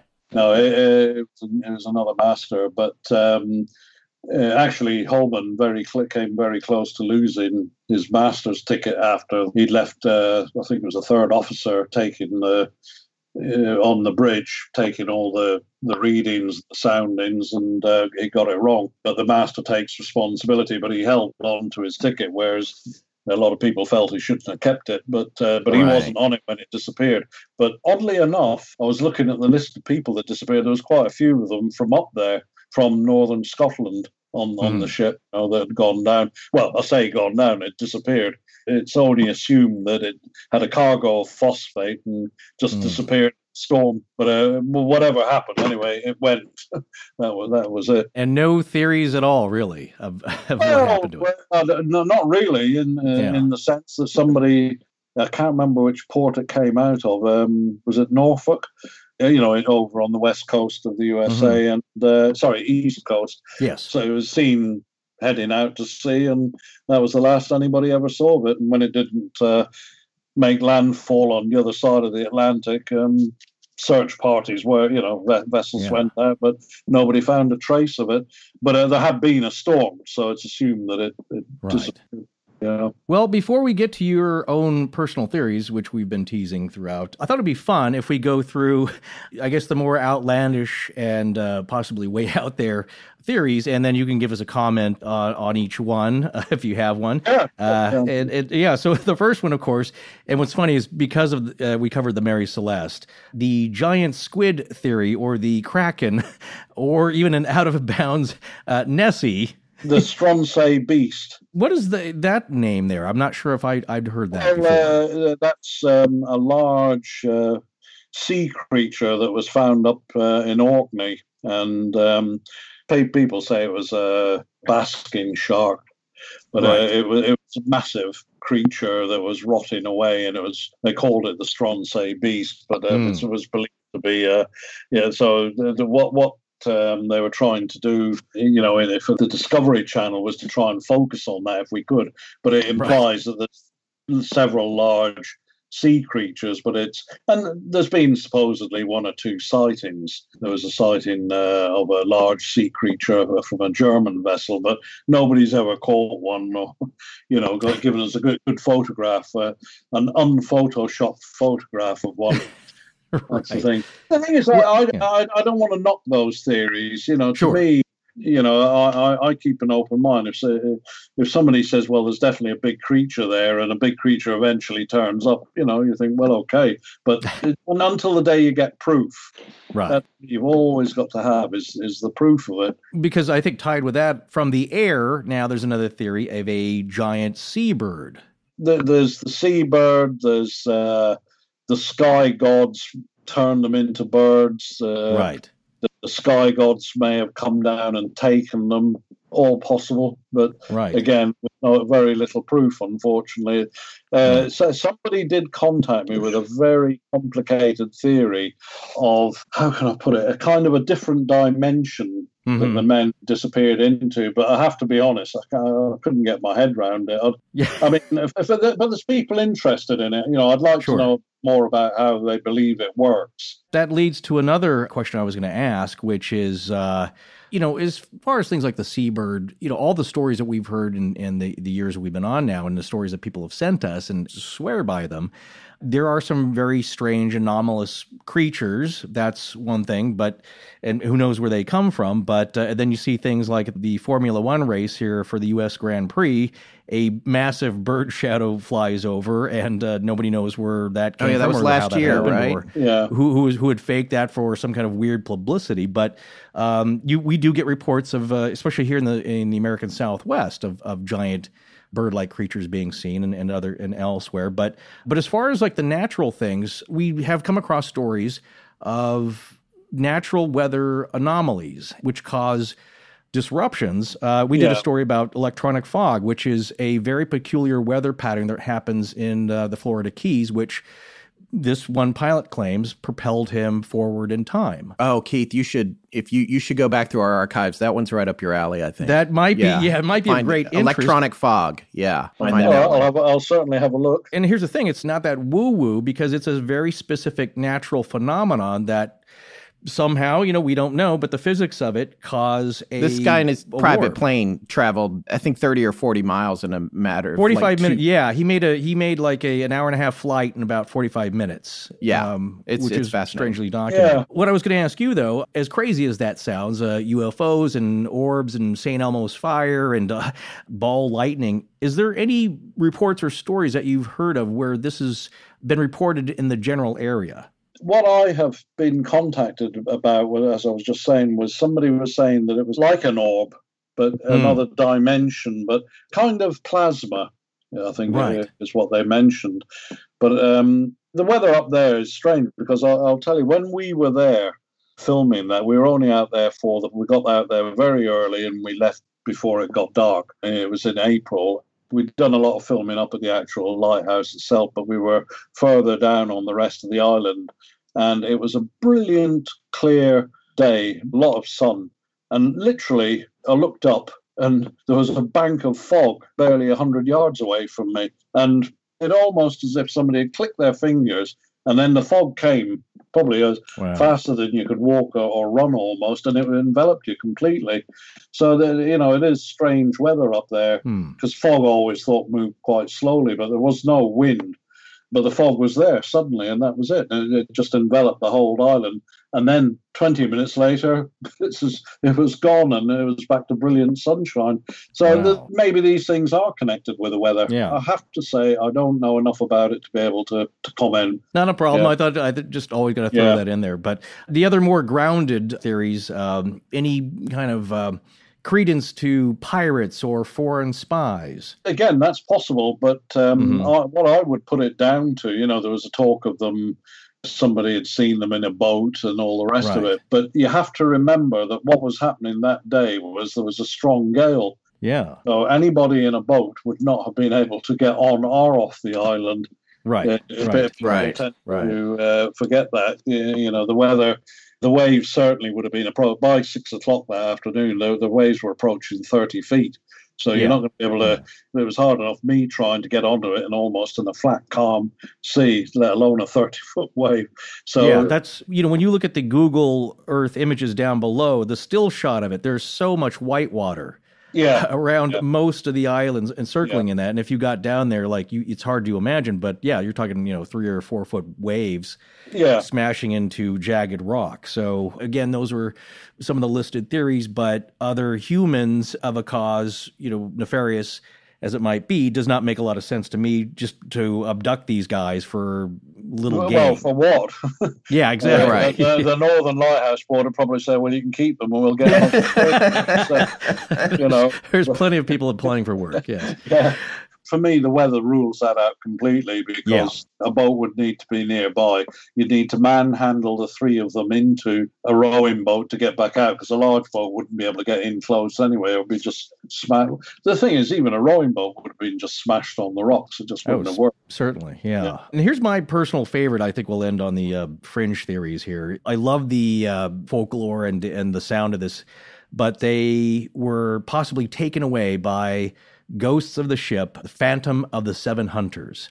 Do you know anything about that? Well, I know the islands were known as the Seven Hunters, but it's not a story I've come across anyway. But it falls into the category of plasma orbs, the sky gods taking them because they're angry. Right. It all comes into that category for me, the supernatural. And like I say, if there's you probably need somebody more qualified on that area to speak on it than me, because it's not something I've gone into very deeply, I have to be honest. It's just part of the folklore of it. Of course, as with all these missing ships or abandoned ship stories, the idea of a ghost ship is just so cemented in people's psyches. Regionally, it's going to have its own, but I just love the sound of the name.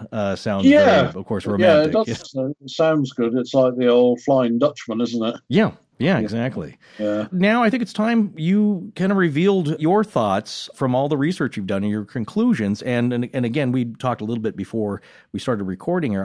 What I thought was fascinating from hearing your interview with Soraya and what Scott has found reading the book, you're very objective and give weight to all the theories and being very open-minded about it. But it sounded like perhaps you were maybe heading towards one particular scenario over the others. And I was wondering if you could tell us about that. Yeah, well, I discussed this very regularly with a good friend who had helped me on it, and we came up with another theory as well. But what I felt had happened, I think the key to the whole thing was Donald MacArthur. I felt that he was a highly volatile character, and he built churches and he was, a figure of the community. But I'm from Ireland originally. I know plenty of people who are very holy, but who drink a lot and get quite violent with it. Sure. And turn very unpleasant as well. But that's another story, as they say. But, so you got this bloke who's really wound up, easily wound up. He hasn't had a drink for a long time. He's stuck out there. And the other interesting thing is the lighthouse people I've spoken to is that you worked with other lighthousemen, but you didn't make friends with them. You have three men cooped up with each other day in, day out, week in, week out. Nothing's private. So you can imagine how I went to a naval training school and it was all males, and it was bad enough there on a land establishment where people got on your nerves or whatever. So you imagine what it must be like in the nickname for the Flannans, by the way, was the dog kennel amongst the lighthousemen because it was so small. So you're cooped up there with two people that you don't particularly like or get on with. You'd like a drink because you like getting smashed out of your head, and you haven't been able to for, as you mentioned earlier, for a long time. You're worried about your family, and it wouldn't take too much for something to snap. My view was that possibly MacArthur that afternoon was left behind because Duckett, being the principal, his word would be law. And he said, we're going to go down. Somebody had to stay in the lighthouse anyway. Duckett would have said, we need to go down to check the box of ropes on the west landing, and said to MacArthur, get your coat and we'll go down. And he'll say, I'm not going, or you go and effing well do it yourself. So just snapping, because it wasn't the right time of day, and B, he'd probably got to a point where he just had enough. He just wanted to get off. And don't forget also that the ship had been delayed. The Hesperus had been delayed getting out there as well. So he was nearly at the end of his tether. So he probably said, well, I'm not doing it. You do it. Duckett would have turned to Marshall and said, all right, well, you come with me then. I took the view that when somebody snapped like that, they generally don't leave it like that because the rage is unfulfilled. And it's quite likely that he went out after them wanting to sort it out good and proper. Coming down from that lighthouse, you come to the edge of the cliff, and it literally, I was actually afraid to go anywhere near it because a misstep, I would have gone right over 110 feet straight down. My original theory was that he caught up with them, and it wouldn't have taken too much argy-bargy, bit of pushing or shoving, shouting, and you would have gone over the edge. I actually moved back from it because you have to go to the edge to get to the top of the steps. To start going down, you see. And it's very precarious. And at that point there's no railings or anything to hold on to. The steps lead you down, and then the railings start, but that's built into the cliff. But before you get there, it's a very precarious place to be. So I had the view that possibly a scuffle started with MacArthur blowing his top with Duckett. Thomas Marshall, being a big guy, trying to intervene and calm the situation, lost their balance, and the three of them just went straight over the edge. There's another theory that I've been developing with Alistair. His view is that it was the wind that was responsible, but that it was connected to Muirhead's visit.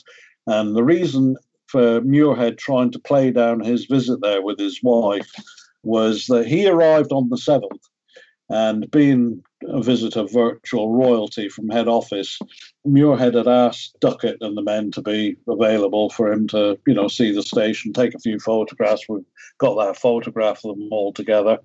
And then they would have a meal, and then he'd leave.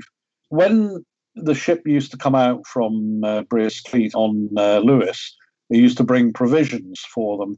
So they would have all been left on the landing.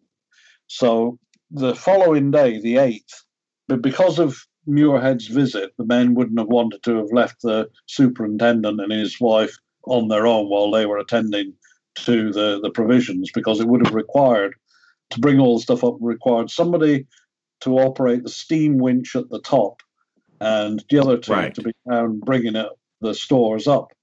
And Alistair's view was that where that platform is, the three of them, the other two would have gone down in all their gear.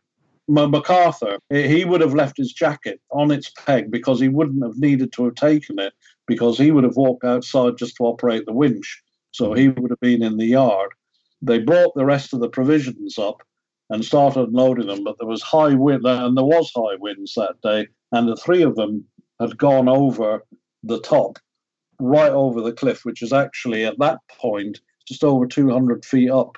And the edge of the cliff is literally just about 6 or 7 feet away from the wall where they were working. That's his view. But the problem with that, and as I say, you have to destroy your theory if you can to make it stand or make it work, is that the contradiction is in the records, because if they disappeared on the 8th, got the records to the 15th, supposedly, the slate showed the weather and the log up to the 15th. But the only person who's really confirmed that was Muirhead. Again, you're coming into cover-up theory. Yeah, right.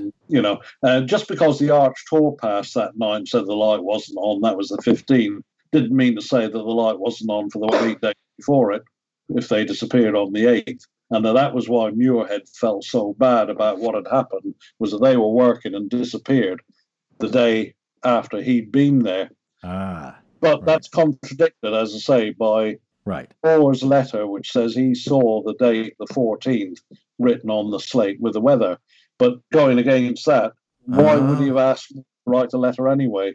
And, of course, there's no proof at all other than what Moore said in his letter, because the documents have all disappeared. Let me, since you've been there, I do have a question. How do you communicate if you're operating the steam winch down to the landing, or how far down does it go? Does it go all the way down? It doesn't go. On both landings, there's cranes. It goes about halfway down. And you use the crane to fill it up. I believe that the men take it up themselves, but you need to have the winch working. You need somebody manning it to keep it running up at the top. But there was no actual communication system there. Basically, he would just need to make sure the machine ran all right at the top, but that they would operate at the actual trolley themselves. Keith, I just can't thank you enough for coming on our show. This has been an absolute blast to have. That was quite a pleasure. Yeah, just to discuss this. There's something I haven't finished. I didn't finish the bad luck thing. Yes. When people say I've heard it said that bad luck comes from within you, or is bad luck associated to a place. But you've got the two incidents with the Arch Tour. But you've got one of the replacements fell from the tower 4 years after he replaced one of the men. And William Ross, who was the guy, he should have been there that day. MacArthur had replaced him as the occasional. He was ill. He dropped dead a year later. He was transferred to Eland Glass Lighthouse in the Sound of Mull. And he literally dropped dead in the actual light room a year later. So, there was a lot of unpleasant incidents associated with it. And then you've got Joseph Moore, who is on record as having said that his life was cursed from that day forward with the deaths in his early deaths in his family. Oh, my gosh. His wife died. So there's a lot of bad luck with it. I didn't want to get that bit in. Just to say, bad luck, coincidence, who knows? Well, yeah, and is there anything else you want to add that you didn't get a chance to talk about? To be honest, I think the trouble is, you think I'll say that and then I'll do it this way, and then you end up talking a lot of rubbish, and it's all been fascinating. No, it really has. And Keith, we just want to say thank you very much for coming on the show. It's been a great pleasure having you, and we look forward to having you on again in the future if you want to come back. I'd love to, and it's been great being on the show. Thank you very much, both of you. All right, thanks a lot, Keith. Yeah, I'm off to bed. Night. Night. Take care, sir. All right, good night. Thank you. All right.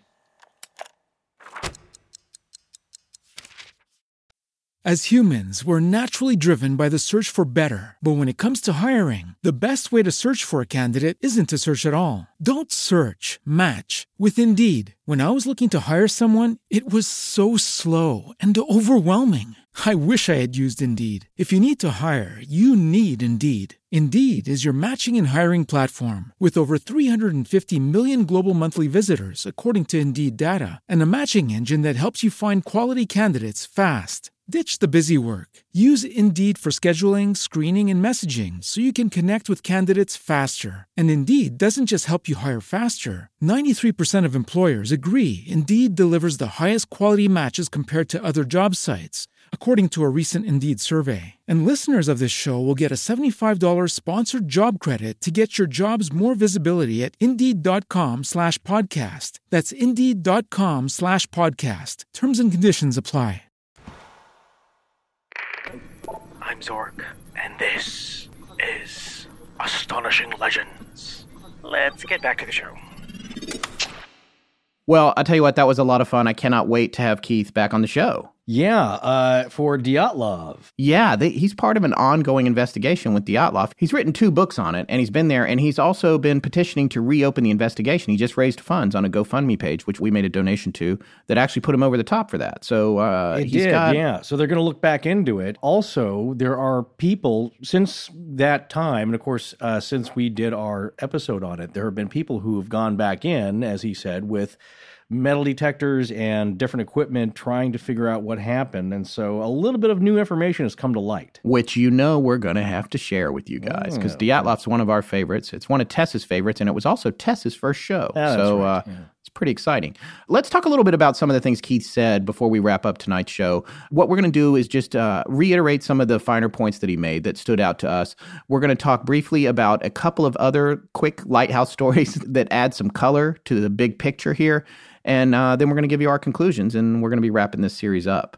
The first thing I want to talk about is when Keith talks about the Visitor's Book, or as the Lighthouse Keepers called it, the Stranger's Book, and how that was the only thing left behind. All this other paperwork, Muirhead took it. You said in the interview, that's not that unusual, and Keith agreed with you, but by the same token, it is a little strange that all that stuff is lost. Now, I think I said to you off the air a few minutes ago, Forrest, when we first started out, I used to think whenever there was a story like this and all the research was missing or all the papers were missing, I used to be like, it's a cover-up, it's a conspiracy. But now we've covered so many of these stories and these older stories, it seems like more often than not, it's the case. Stuff has disappeared because, especially when you look at what he was saying about the attitude of the NLB, the Northern Lighthouse Board, right? They don't really like talking about it. And they'll point you to where there's papers to research on it. But as far as they're concerned, the case is closed. Well, it does no good, to them. Yeah, and it didn't have a lot of, once they came to a resolution with regard to who was going to get paid, which Keith talked a little bit about that, who was entitled to some kind of pension or payout and that sort of thing.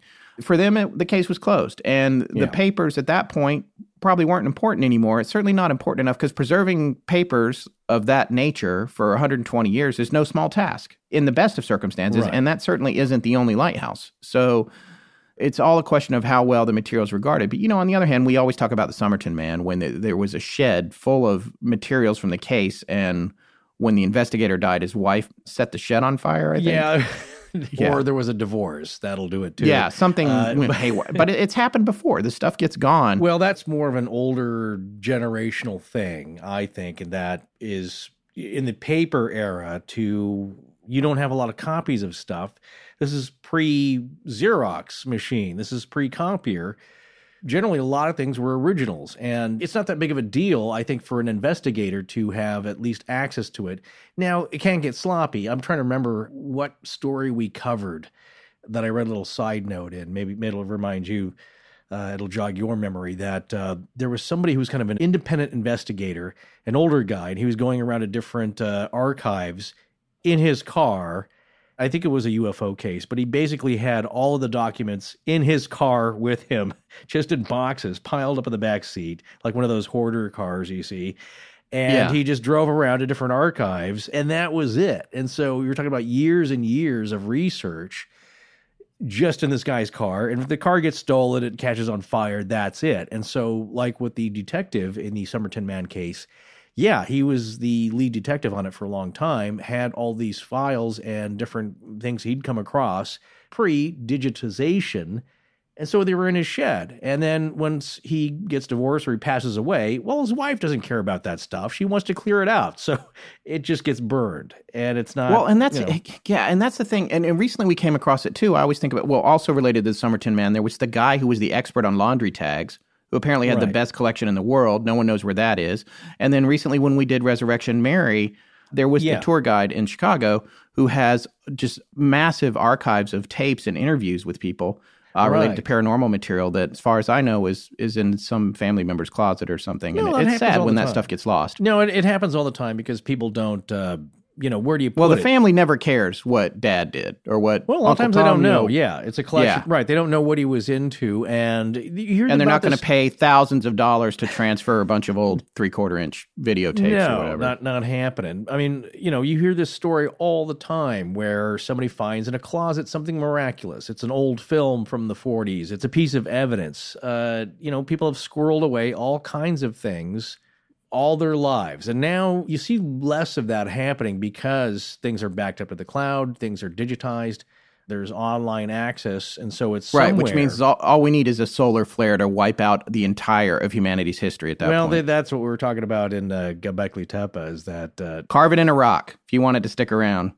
Yeah, well, there's ways to do that, but yeah, it's something like a mass solar flare, a coronal mass ejection, could fry everything. And I'm sure that there are facilities, but for the rest of us, humans, civilians, that's not happening. Everything's going to be destroyed. So in this case, though, him taking home the logbooks, because as it was mentioned in the interview, he's the only guy investigating this thing. It's not like there's a team of police investigators. That's it. So either this guy figures it out or he doesn't. The NLB just wants an answer, and they want it to come from him. And it's like, figure something out so we can just close the books on this and move forward.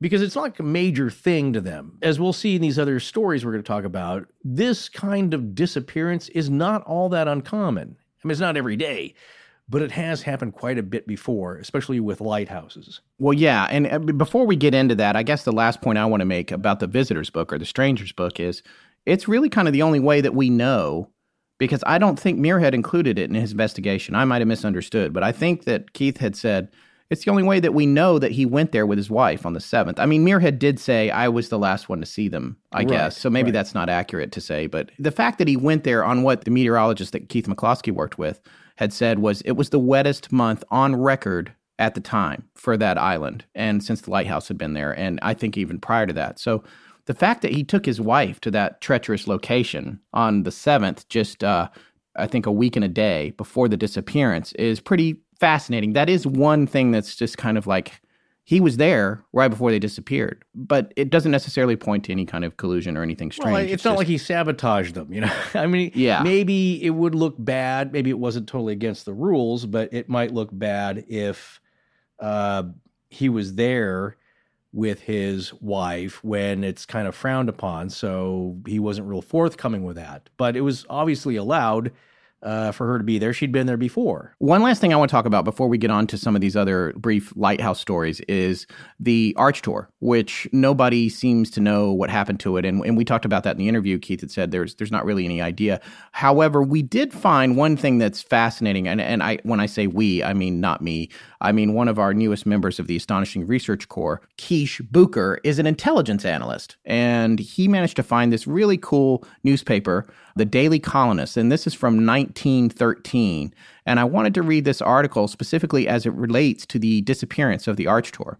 The title of this article is Danger of Deck Loads in Winter. And then the subheading is, In spite of British shipping regulations, owners still continue to take chances with heavy deck loads. I want to read a couple of excerpts from the article.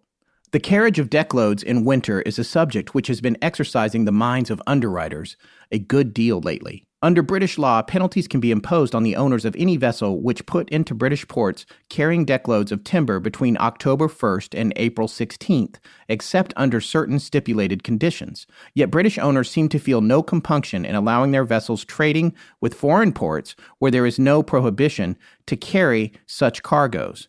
If underwriters are convinced that dangers attached to such a practice would be perfectly possible for them to penalize owners who permit deck loads in winter.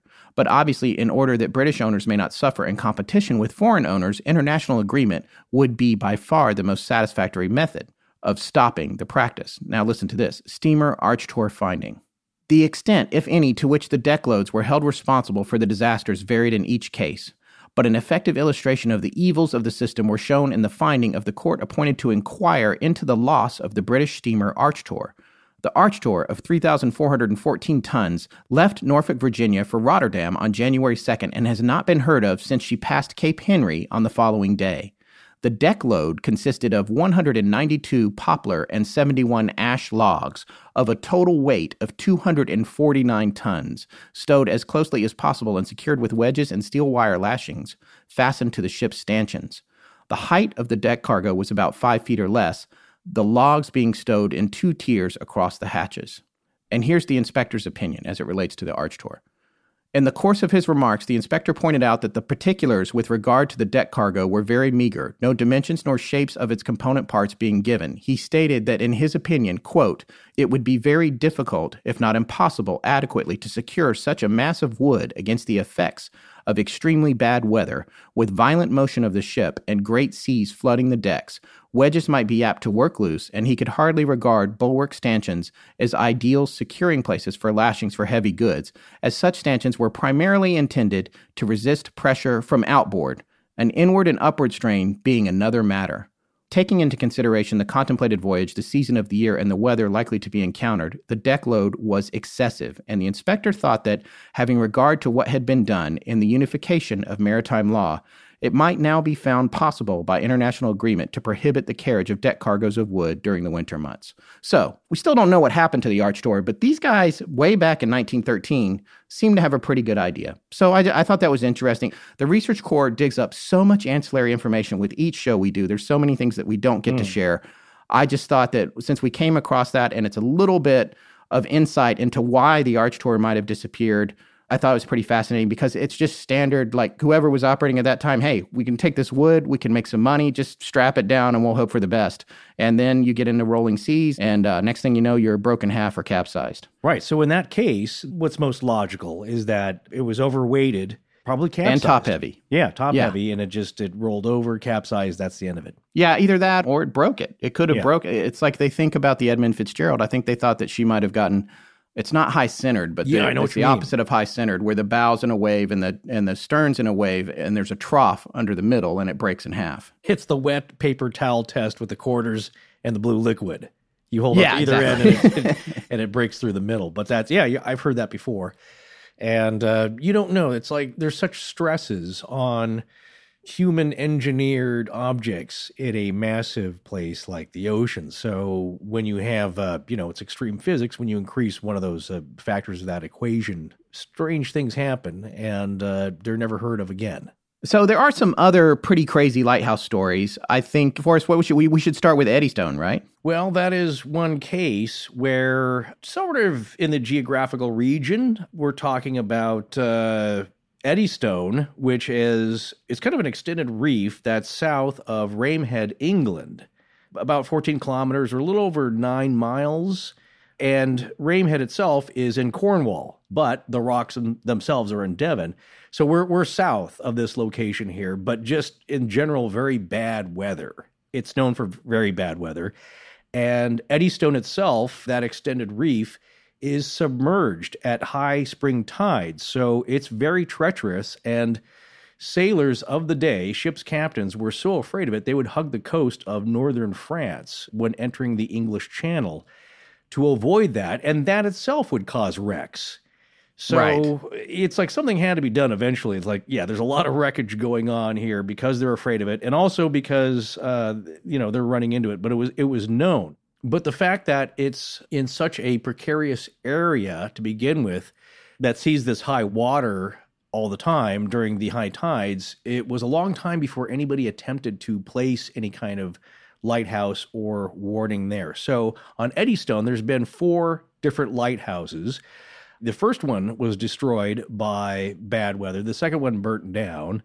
The third one was known as Smeaton's Tower, and that was very monumental for construction of lighthouses elsewhere after that. Yeah, I think Smeaton's Tower was, the primary inspiration for the Bell Rock, which was designed by the Stevenson family, as was the Flannan Isles Lighthouse. The Stevenson family are the most famous lighthouse builders in the region, some would say in the world, and Robert Louis Stevenson is related to that family. That's right. One of the only, he was the creative boy in the family. And the rest were engineers and architects. But yeah, so these are very famous, at least the one at Eddystone. The first one was the first instance of an offshore, surrounded by ocean only, lighthouse. Right, which is what Bell Rock is too, but it came along later. Yeah, exactly. So the first lighthouse here at Eddystone was completed in 1699 and is the first ocean open lighthouse, although the Cardowan lighthouse was the first offshore lighthouse. So that's a difference there. But if you look at it, it looks precarious especially if you worked there, if you were the lighthouse keeper, because you were surrounded by nothing but water, and treacherous water at that, stormy. So the very first lighthouse there was designed and built by Henry Winstanley, and that started construction in 1696, was completed in 1698. And the reason we're telling this story is that it paints a picture of just how dangerous these things can be. To be there, to work on them, to construct them. Winstanley, when he was there, he got taken prisoner by a French privateer around this time because they were at war with England and France. And it took him hostage, and the privateer destroyed the work that was already being done on the foundations. And that's when Louis XIV stepped in and ordered his release, saying, "France is at war with England, not with humanity," which is a statement that shows you how much it was needed, that even because we're at war, this is necessary for all sailors and just the preservation of human life and goods. So it should remain there. So it was very well needed. But the first building was a dodecagonal, 12-sided, stone-clad exterior with a timber frame constructed around it and an octagonal top. And it looks kind of fun.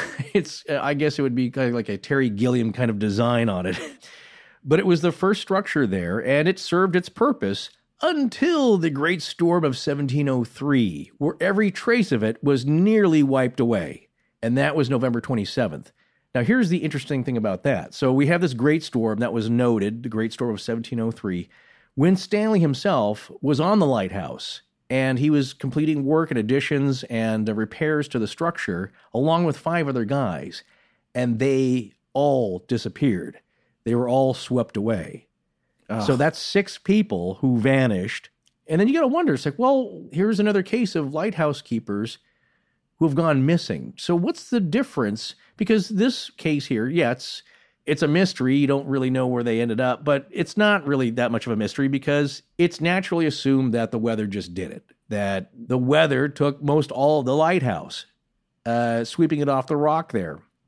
It's not that big of a leap. But here where you have Elan Moore, and yeah, there's a lot of damage, but the 3 guys are missing.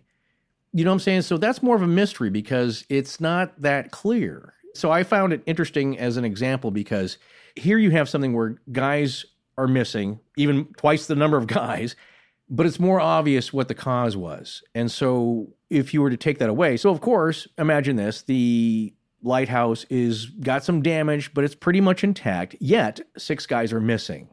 Then it's more of a mystery. Yeah. You know what I'm saying? There's no other evidence. Now it seems like they vanished. Now what happened to them? So that's kind of what happens here in Elan Moore is that, there's damage. There's some speculation, and that seems likely, but all the puzzle pieces aren't fitting. Well, and there's also in this situation, there's no safe harbor. The lighthouse is the only structure. There's no island. It's just a tower. And so you're all in the tower or you're not there. So it's like...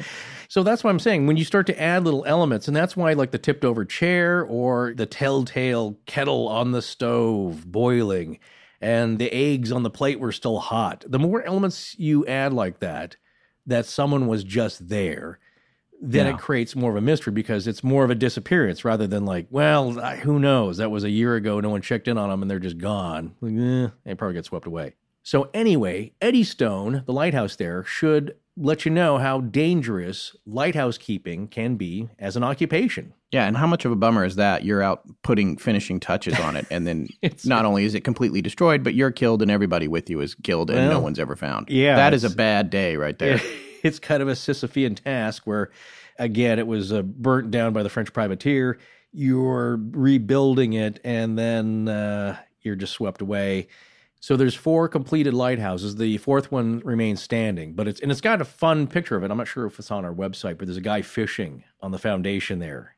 And that's it. Yes. I've seen that. It's very cool. Yeah. But if something happens, I think the last time there was a fire there, the guys climbed down to the base, and luckily they were rescued, but there's nowhere to go.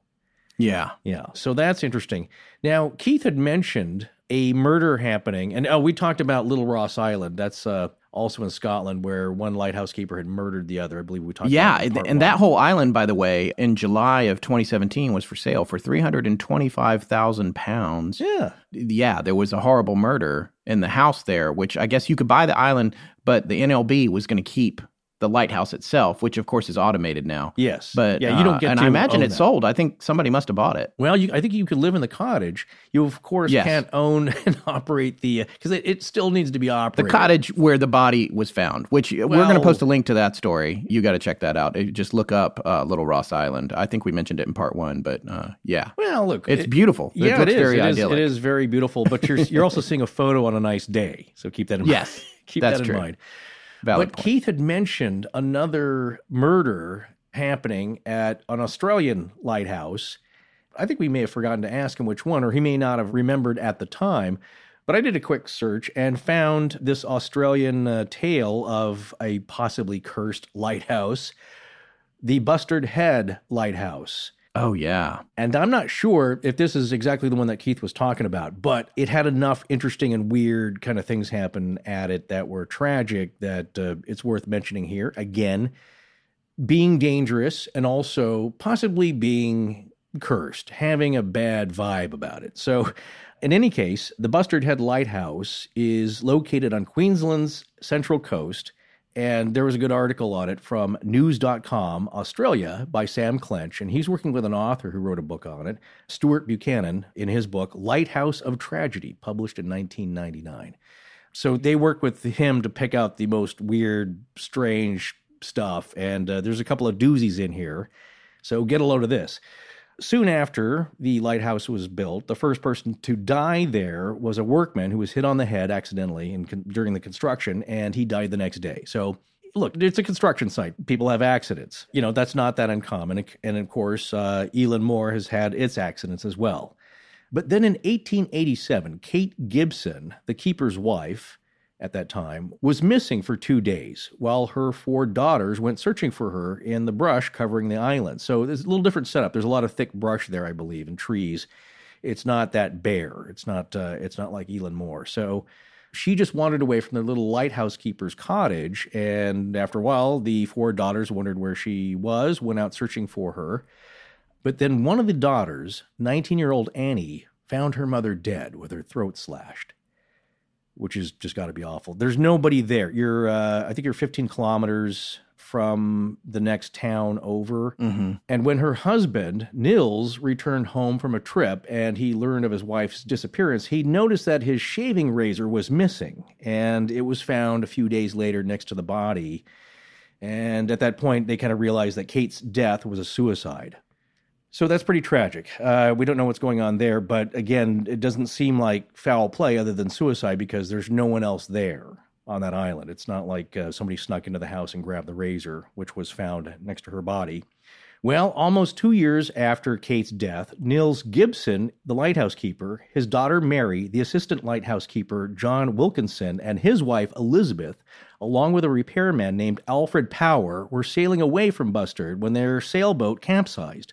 Mary, Elizabeth, and Alfred all drowned. Nils, the lighthouse keeper, made it back to shore, but he never found his daughter Mary's body. Ugh. And Nils died of cirrhosis of the liver 6 years after Mary's death. So obviously, all that tragedy weighed on him. It sounds like he may have developed a drinking problem, understandably. So, but that's another thing where somebody is taken by the ocean, never to be seen again. Yeah. And that is a recurring theme of the big, dark ocean is that it keeps its secrets. Well, we're not done there, because in 1912, an 18-year-old named George Daniels was accused of murder and kidnapping. Edith Anderson, the lighthouse keeper's daughter, and Arthur Cosgel were riding towards Bustard Head when they were attacked. Arthur named George as the man who shot him before he died, and the one who kidnapped Edith. So there were letters from George found later saying goodbye, and it seemed to confirm this story from Arthur. And apparently all three were involved in a love triangle. It was Queensland's most expensive police search at the time, but both George and Edith were never found. So that's another instance of tragedy and mystery. And a few weeks after Edith was abducted, another one of lighthouse keeper Fred Anderson's daughters died after suffering an epileptic seizure. So that's 2 deaths, well, 1 disappearance and 1 death, again happening to the lighthouse keeper, which is a lot to deal with.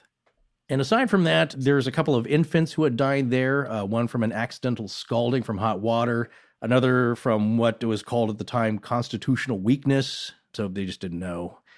At least the first one, the little girl who was about a year old, she was born at the lighthouse. But it started off that way, all this tragedy, because in the very early days of the lighthouse's operation, since it was first built in 1868, at least 3 ships have crashed nearby and several boats have capsized, killing the workers that were en route to the lighthouse. So you got to wonder, with that much tragedy, is this place also something of a curse? I don't know the folklore behind it, but it's starting to have some similarities to Eilean Mor, where there's just a bad vibe there. And that's where we're talking about Little Ross Island, is that people, they're interested in it. It's beautiful, but can you overcome the bad vibe of somebody being murdered there? Yeah. That one's got to take the cake for a long string of bad events, that one, I would say. Yeah. But there's one story that we came across with a lighthouse where 2 guys were there, and it involves death, but maybe... This is the worst one. Well, it's one of the weirdest ones. All right, now we got to get down to my favorite for creep factor lighthouse story before we wrap up this show with our brief conclusions, and that's the Smalls Lighthouse. Yeah, actually, this story was sent to me by Marie from the Ark, who has her own show, Whatever Remains podcast. And yes, by the way, you guys got to check that out. It's a new show, and she's just doing an amazing job with it. No, she's a great narrator, too, on top of it all, and good writer, so it's a lot of fun, and, of course, she dives deep into these kind of things, and different kind of layout. It's one subject in a season, I believe, but I can't remember what we were chatting about. She texted me this story of again, how treacherous and weird these lighthouse stories can be, and this is one of the most morbid stories I think we've come across, just because of the nature of the station of the light. So this story takes place in 1801. There was these 2 guys. And first I want to say that you can find a Wikipedia page on this, but the best write-up on this, far and away, is by an author named Stephen Liddell, Liddell, or maybe Liddell, Stephen Liddell. We'll have the link in our show notes, stephenliddell.co.uk. And he's written a bunch of what look to be really amazing books, including 101 Most Horrible Tortures in History, which is pretty great. And so somehow he got a fascination with this book, and he's got a really great write-up on it, which we'll have a link to it. But so this story takes place in 1801. There were 2 lighthouse keepers, both named Thomas. Yes. So it was a 2-man team of Thomas Howell and Thomas Griffith. And there's a couple things that are interesting about this. The first thing is, just out of the gate, everyone needs to know these 2 were known to argue. They were known to argue with each other. Apparently, that was common knowledge. And so to make matters worse, they're stationed together at one of these lighthouses that is kind of like the Bell Rock or Eddystone. It's just the lighthouse. That's all there is. There's no getting away from the other dude. Right. It's a tiny rocky island 20 miles west of Wales. And the design of it is interesting because it actually makes sense. It's pretty smart. There's strong wooden timbers posted upright, and at the top is kind of a hut where there are living quarters, really tiny, you could say a compartment for the 2 men to live in. Jeez. And then, just being really trapped up there. But the wild waves and the rough water could pass between the timbers. So, yes, instead of a large solid structure that, as we've seen before with Eddystone, could wipe it away in strong waves, this made more sense. But you're also more isolated because you are basically in a tree fort out in the middle of the ocean. Yeah, so it's really hard to get in and out of. And apparently Thomas Griffith got sick while they were posted out there. And they did long posts there, by the way. I guess after what Liddell describes as weeks of torturous illness, Thomas Griffith died in the lighthouse there. And so so now we got this problem because Howell realizes that everyone knows that they argue. Yeah. And he's afraid if he just commits Griffith's body to the sea, everyone will just think he murdered him. So he's like, I got to hang on to him until I can get some help. And apparently he had some carpentry skills. Yeah, he was a cooper, which means he was a barrel maker. Yeah, a barrel maker. So he took apart some of the wood inside the lighthouse and made a coffin for Griffith. And then he was like, well, I can't keep him in here for obvious reasons. Things are going to get... That's what happened is for a long time, I think, until he couldn't stand it anymore, the body was in the compartment with him. And, while he's wondering, he's got the distress flag raised. And that's the only way that they could communicate back then is through flags. But apparently, ships saw this, but they couldn't get near it. Also, the light was staying lit. He was keeping the light lit during all of right. this. So they're, again, it was treacherous for them to even approach and get that close because they could damage their own ship and get destroyed. So they knew something was wrong, but no, he's lighting it, right? It couldn't be that bad. Right. Except he's in this small compartment with a dead body for, a good week or so until it starts to decompose. And then, he's got to put it in something. Right. So he moves the body and the coffin, I believe, outside. Yes. And hangs it up out there because he's like, I can't deal with this anymore, certainly the odor. Yeah. And that's when things really start to go haywire. The waves start smashing the coffin apart, and Griffith's body starts kind of leaning out of it a little bit, apparently. Yeah. And according to Liddell, it almost looks as though he's beckoning towards Howell to come out. And apparently passing ships are also perceiving this as somebody waving at them. Yeah, well, him and Thomas number 1 are waving at ships, but they're too far away. They can't really see what's going on. They can see a guy waving, and there's a distress signal of a flag, but they can't really tell what's going on. And again, what we have here is like a Weekend at Bernie's situation where this guy's flopping in the wind, and it's driving the Thomas number 1 crazy. Thomas Griffith, on the other hand, is just kind of lashed to the railing here where the coffin boards have been smashed apart and are now into the sea from the bad waves and weather. So he's just kind of dangling there. Apparently, this went on for months, and ships kept coming by, and they saw what was left of Griffiths, but they just, like we said, seemed like he was waving, so they would wave back and couldn't seem to get any information from him. And they would just go back and be like, well, I don't know. The guy's waving. Yeah, and they try. Like I said, they tried to get out there. Nobody could land because each time they get close, these massive waves and swells and horrible wind would whip up, and they were in danger of grounding themselves. So they could only get so close. And so months and months go by. Eventually, Howell is rescued, but it's too late. At that point, he has so completely lost his mind that after he got to the mainland, friends said they could no longer recognize him. He was just never the same and had pretty much gone insane living at Smalls Island with the decaying body of his former lighthouse mate and person that he didn't like, who he was afraid he was going to be accused of murdering. Yeah. Well, that went on for 4 months. So imagine that. 4 months. You've got a dead dangling body just outside your window. So I imagine you're not escaping the smell either. And Liddell points out that there was a movie made about this. I guess it's a European market movie, so it might be hard to get here. I see it's on Amazon Prime, but the price is listed in pounds, so it might not be U.S. available. But it's called The Lighthouse. So and apparently it's a pretty compelling film. It's got good reviews. So that might be something I might check out tonight when I go to bed. See if, there you go. Good to sleep on, right? Dreams of being stranded. But he makes an interesting note, Stephen Liddell, is that the policy for crewing lighthouses after that immediately changed. And until they were automated in the most recent years, lighthouses were then always staffed with 3 people. Right. So you have a third person who can help you deal with that, and it's just more safe. Yeah, this was 100 years before the Flannan Isles disappearance. So Right. Yeah. Again, it's like there's a lot of romance, a lot of mystery. People love the idea of lighthouses, but, it's not always what it's cracked up to be. Well, let's get down to our final conclusions here, and we're going to wrap this up. I think there's a couple of things that stand out to me in the interview with Keith, and from reading his book and all the research that we've done. I think it's significant that, as we said, that James Duckett had been fined for damage to equipment. Yes. I think that is a plausible motivation for him going out. But by the same token, as Keith said in his interview, we know that they had lunch based on the information that was on the board. And so that means they would have been finishing up around 2 p.m. And he said at that time of year, the sun would have been setting around 3:30. So it doesn't make sense. And he also said the general rule was you did everything in the morning. You got up early, you did everything in the morning. In the afternoon, you slept or did things inside the lighthouse. And you certainly didn't go down close to sunset to either one of the landings to do anything, unless somebody was coming, which obviously they wouldn't schedule for that time. So that is the real question here. What could have taken the PLK, Duckett, out of the lighthouse so late in the day when also, as Keith said, it takes probably at least 10 minutes to get down to the west landing and probably 15 or 20 to get back up. In addition to that, the west landing would be in disuse at this time because the prevailing winds were from the west.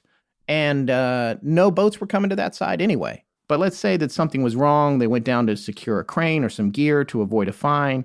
Then the idea would be, according to Aldebert, who later did his own investigation while he was a lightkeeper, that maybe Duckett got swept out by a rogue wave.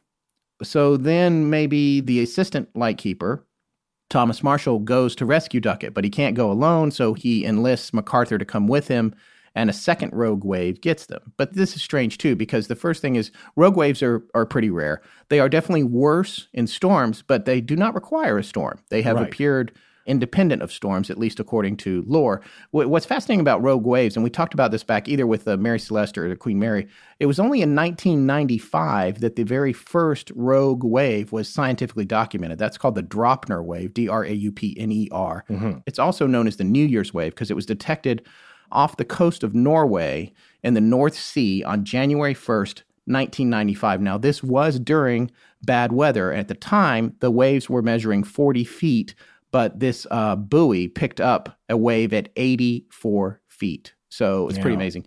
Prior to that measurement, according to Wikipedia, no instrument recorded evidence for rogue waves existed, just anecdotal evidence provided by those who had encountered them at sea. It goes on to point out minor damage was inflicted on the platform during this event, confirming the validity of the reading made by a downwards pointing laser sensor. I know there were some crazy tall waves, not rogue, but the sea state waves during the 3 storms that converged for the perfect storm story. The way that they knew that the waves were so tall was because they lost the signal from the buoys, and the trough, that would have meant that the trough that the buoys was in had to be at least 80 or 100 feet deep. I remember that from reading The Perfect Storm, which is an amazing book, by the way, if you're looking for something to read. You like this maritime stuff. So that idea of this rogue wave, and now then the other thing that Keith said is these waves are doubling in size when they impact the island. So if, let's say, a 75-foot wave smacked into the west side of the island, it might easily clear 110 feet, which we know there was severe damage at 110 feet up. However, well, there's 2 things. First of all, someone always is supposed to stay in the lighthouse, right? Also, MacArthur went out without his gear. And why is that? Why would he have gone out without his gear? Now, one of the things that Keith talked about was maybe he was manning the steam engine at the top that ran the cart up and down from the landing, but it still doesn't seem likely. And also, it doesn't seem likely that they would have gone out so late in the day. So the idea that Duckett went out just because he was worried about being fined, and then somehow they all 3 wound up getting killed, it just seems like a tall order. Now, then there's all these people that will say, well, it was a rogue wave for sure. All 3 of them got caught in a rogue wave. Now, let's also remember that McCloskey talks about the gentleman that he interviewed who was 6'2" or 6'4", and he said 16 stone and was carrying a refrigerator and got picked up off the ground by the wind one day. Off the ground, carrying a refrigerator. That's a clear indication of the kind of winds you could expect there. So there's all kinds of forces at play that could easily have killed any one of them individually, maybe killing them all at the same time. It's hard to say. But when we come down to the rogue wave theory, this is the other part of that. It's that according to the meteorologists and all the records and all the research that's been done, the worst of the weather that affected the island hit it on December 17th. And that storm was pulling in 70 to 75-foot waves regularly.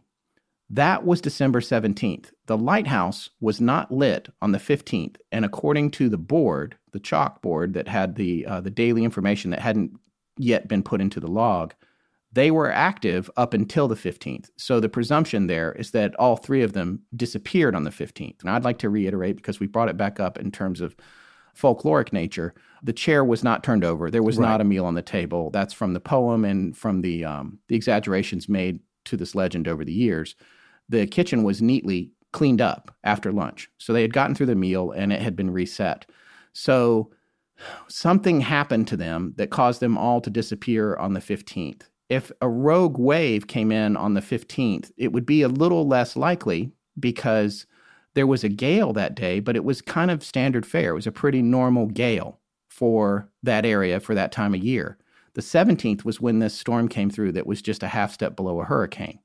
So when you arrive at the island and you look at all the damage and you see that there's damage 110 feet up and the ropes and the bent metal railing and all of that, Keith's point and our point after doing this research and looking at all this, the big picture of this, is that all of that damage seems like it happened days after they had disappeared. Yeah, 2 days. Right. 2 days after they disappeared. And then there were additional strong storms, not as strong as the 17th, but there were additional strong storms between the 17th and the time that it took Muirhead to get to the island, or when Moore first went to the island, which was, I think, the 26th maybe. So it had been a couple of weeks at that point. So all kinds of things could have happened to the island. So at this point, you're looking at even more confusion about what would have killed these three men. And I think that it's fascinating, you know, and we have an intelligence analyst, or we have a couple of them actually, in the Astonishing Research Corps. One of our newest members of the Corps, whose name is Keish Booker, did what is called an analysis of competing hypotheses, where he took the theories proposed by the Research Corps and put them into this matrix to sort of determine what was most probable and what was least probable based on all the information that the Research Corps came up with. We're going to post this matrix online. It'll be part of the notes associated with this episode. But the most probable and consistent idea is that it was something weather-related. That's the most probable. However, the second most probable, based on everything we came up with, is something supernatural. So but he also said, you know, he kind of slapped this thing together. It's not clinical, but it's just kind of a look at these ideas. Now, as for what I personally think, I mean, you heard Keith's conclusions, Forrest, you know, in the interview.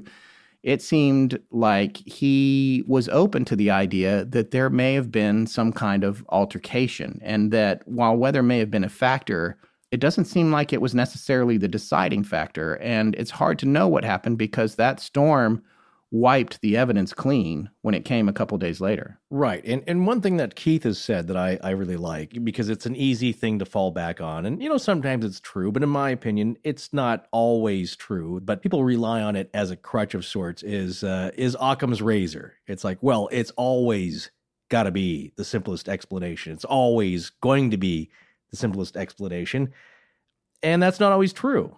But it's something that I think that people like to say, and to find an explanation for things that's more comfortable, rather than the confusing and often scary prospect of multiple things happening that you cannot account for, or that just remain a mystery.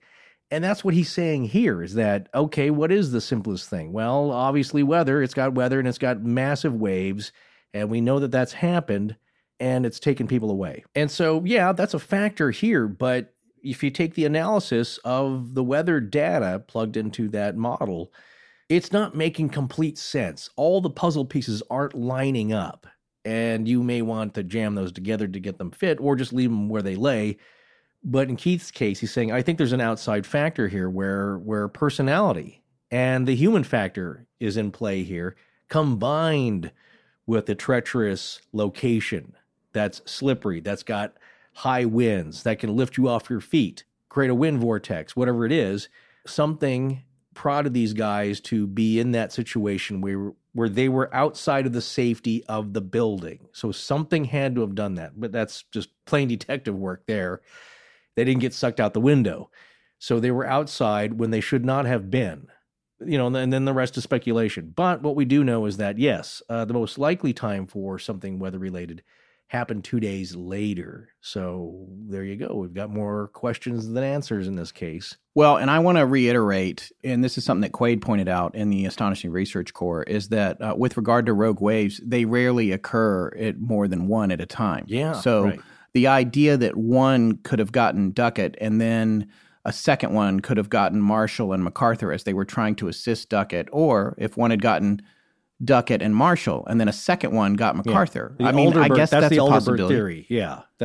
MacArthur was the occasional, so maybe he was less experienced. Yeah. Additionally, we have to remember that MacArthur, as the occasional, never expected to be out there very long. Right. But Ross, who he was replacing, had become very, very sick. And so MacArthur had been out there for several months. And as we pointed out in part one, if he had been a drinker, he probably would have been separated from his alcohol. Even if he had smuggled some in, it would have been gone by that point.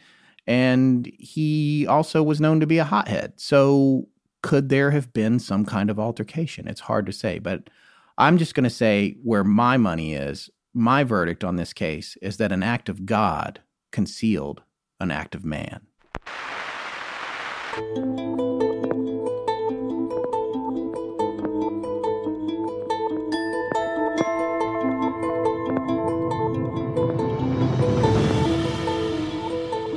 That's going to wrap up our series on the disappearance of the Flannan Isles Lightkeepers. We're dark next week because we'll be in Kansas for the Amelia Earhart Festival, but we will be back the week after that with the first part of an exciting new series. Please remember to support our sponsors. They keep the show free and the lights on in Blanket Fortiana. Special thanks to John Bolin. Galaxy-wide, I'm Zork. My voice in perpetuity. SAM HANNAH.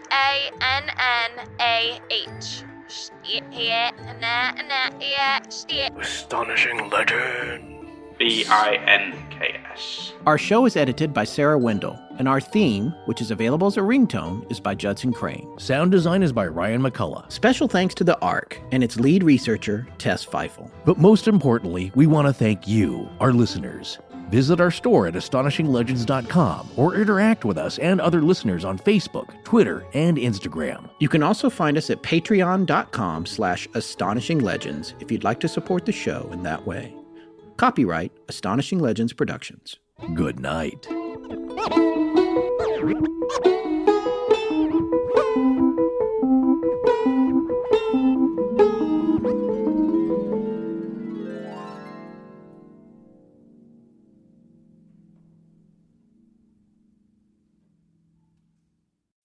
As humans, we're naturally driven by the search for better. But when it comes to hiring, the best way to search for a candidate isn't to search at all. Don't search, match with Indeed. When I was looking to hire someone, it was so slow and overwhelming. I wish I had used Indeed. If you need to hire, you need Indeed. Indeed is your matching and hiring platform with over 350 million global monthly visitors, according to Indeed data, and a matching engine that helps you find quality candidates fast. Ditch the busy work. Use Indeed for scheduling, screening, and messaging so you can connect with candidates faster. And Indeed doesn't just help you hire faster. 93% of employers agree Indeed delivers the highest quality matches compared to other job sites, according to a recent Indeed survey. And listeners of this show will get a $75 sponsored job credit to get your jobs more visibility at Indeed.com/podcast. That's Indeed.com/podcast. Terms and conditions apply.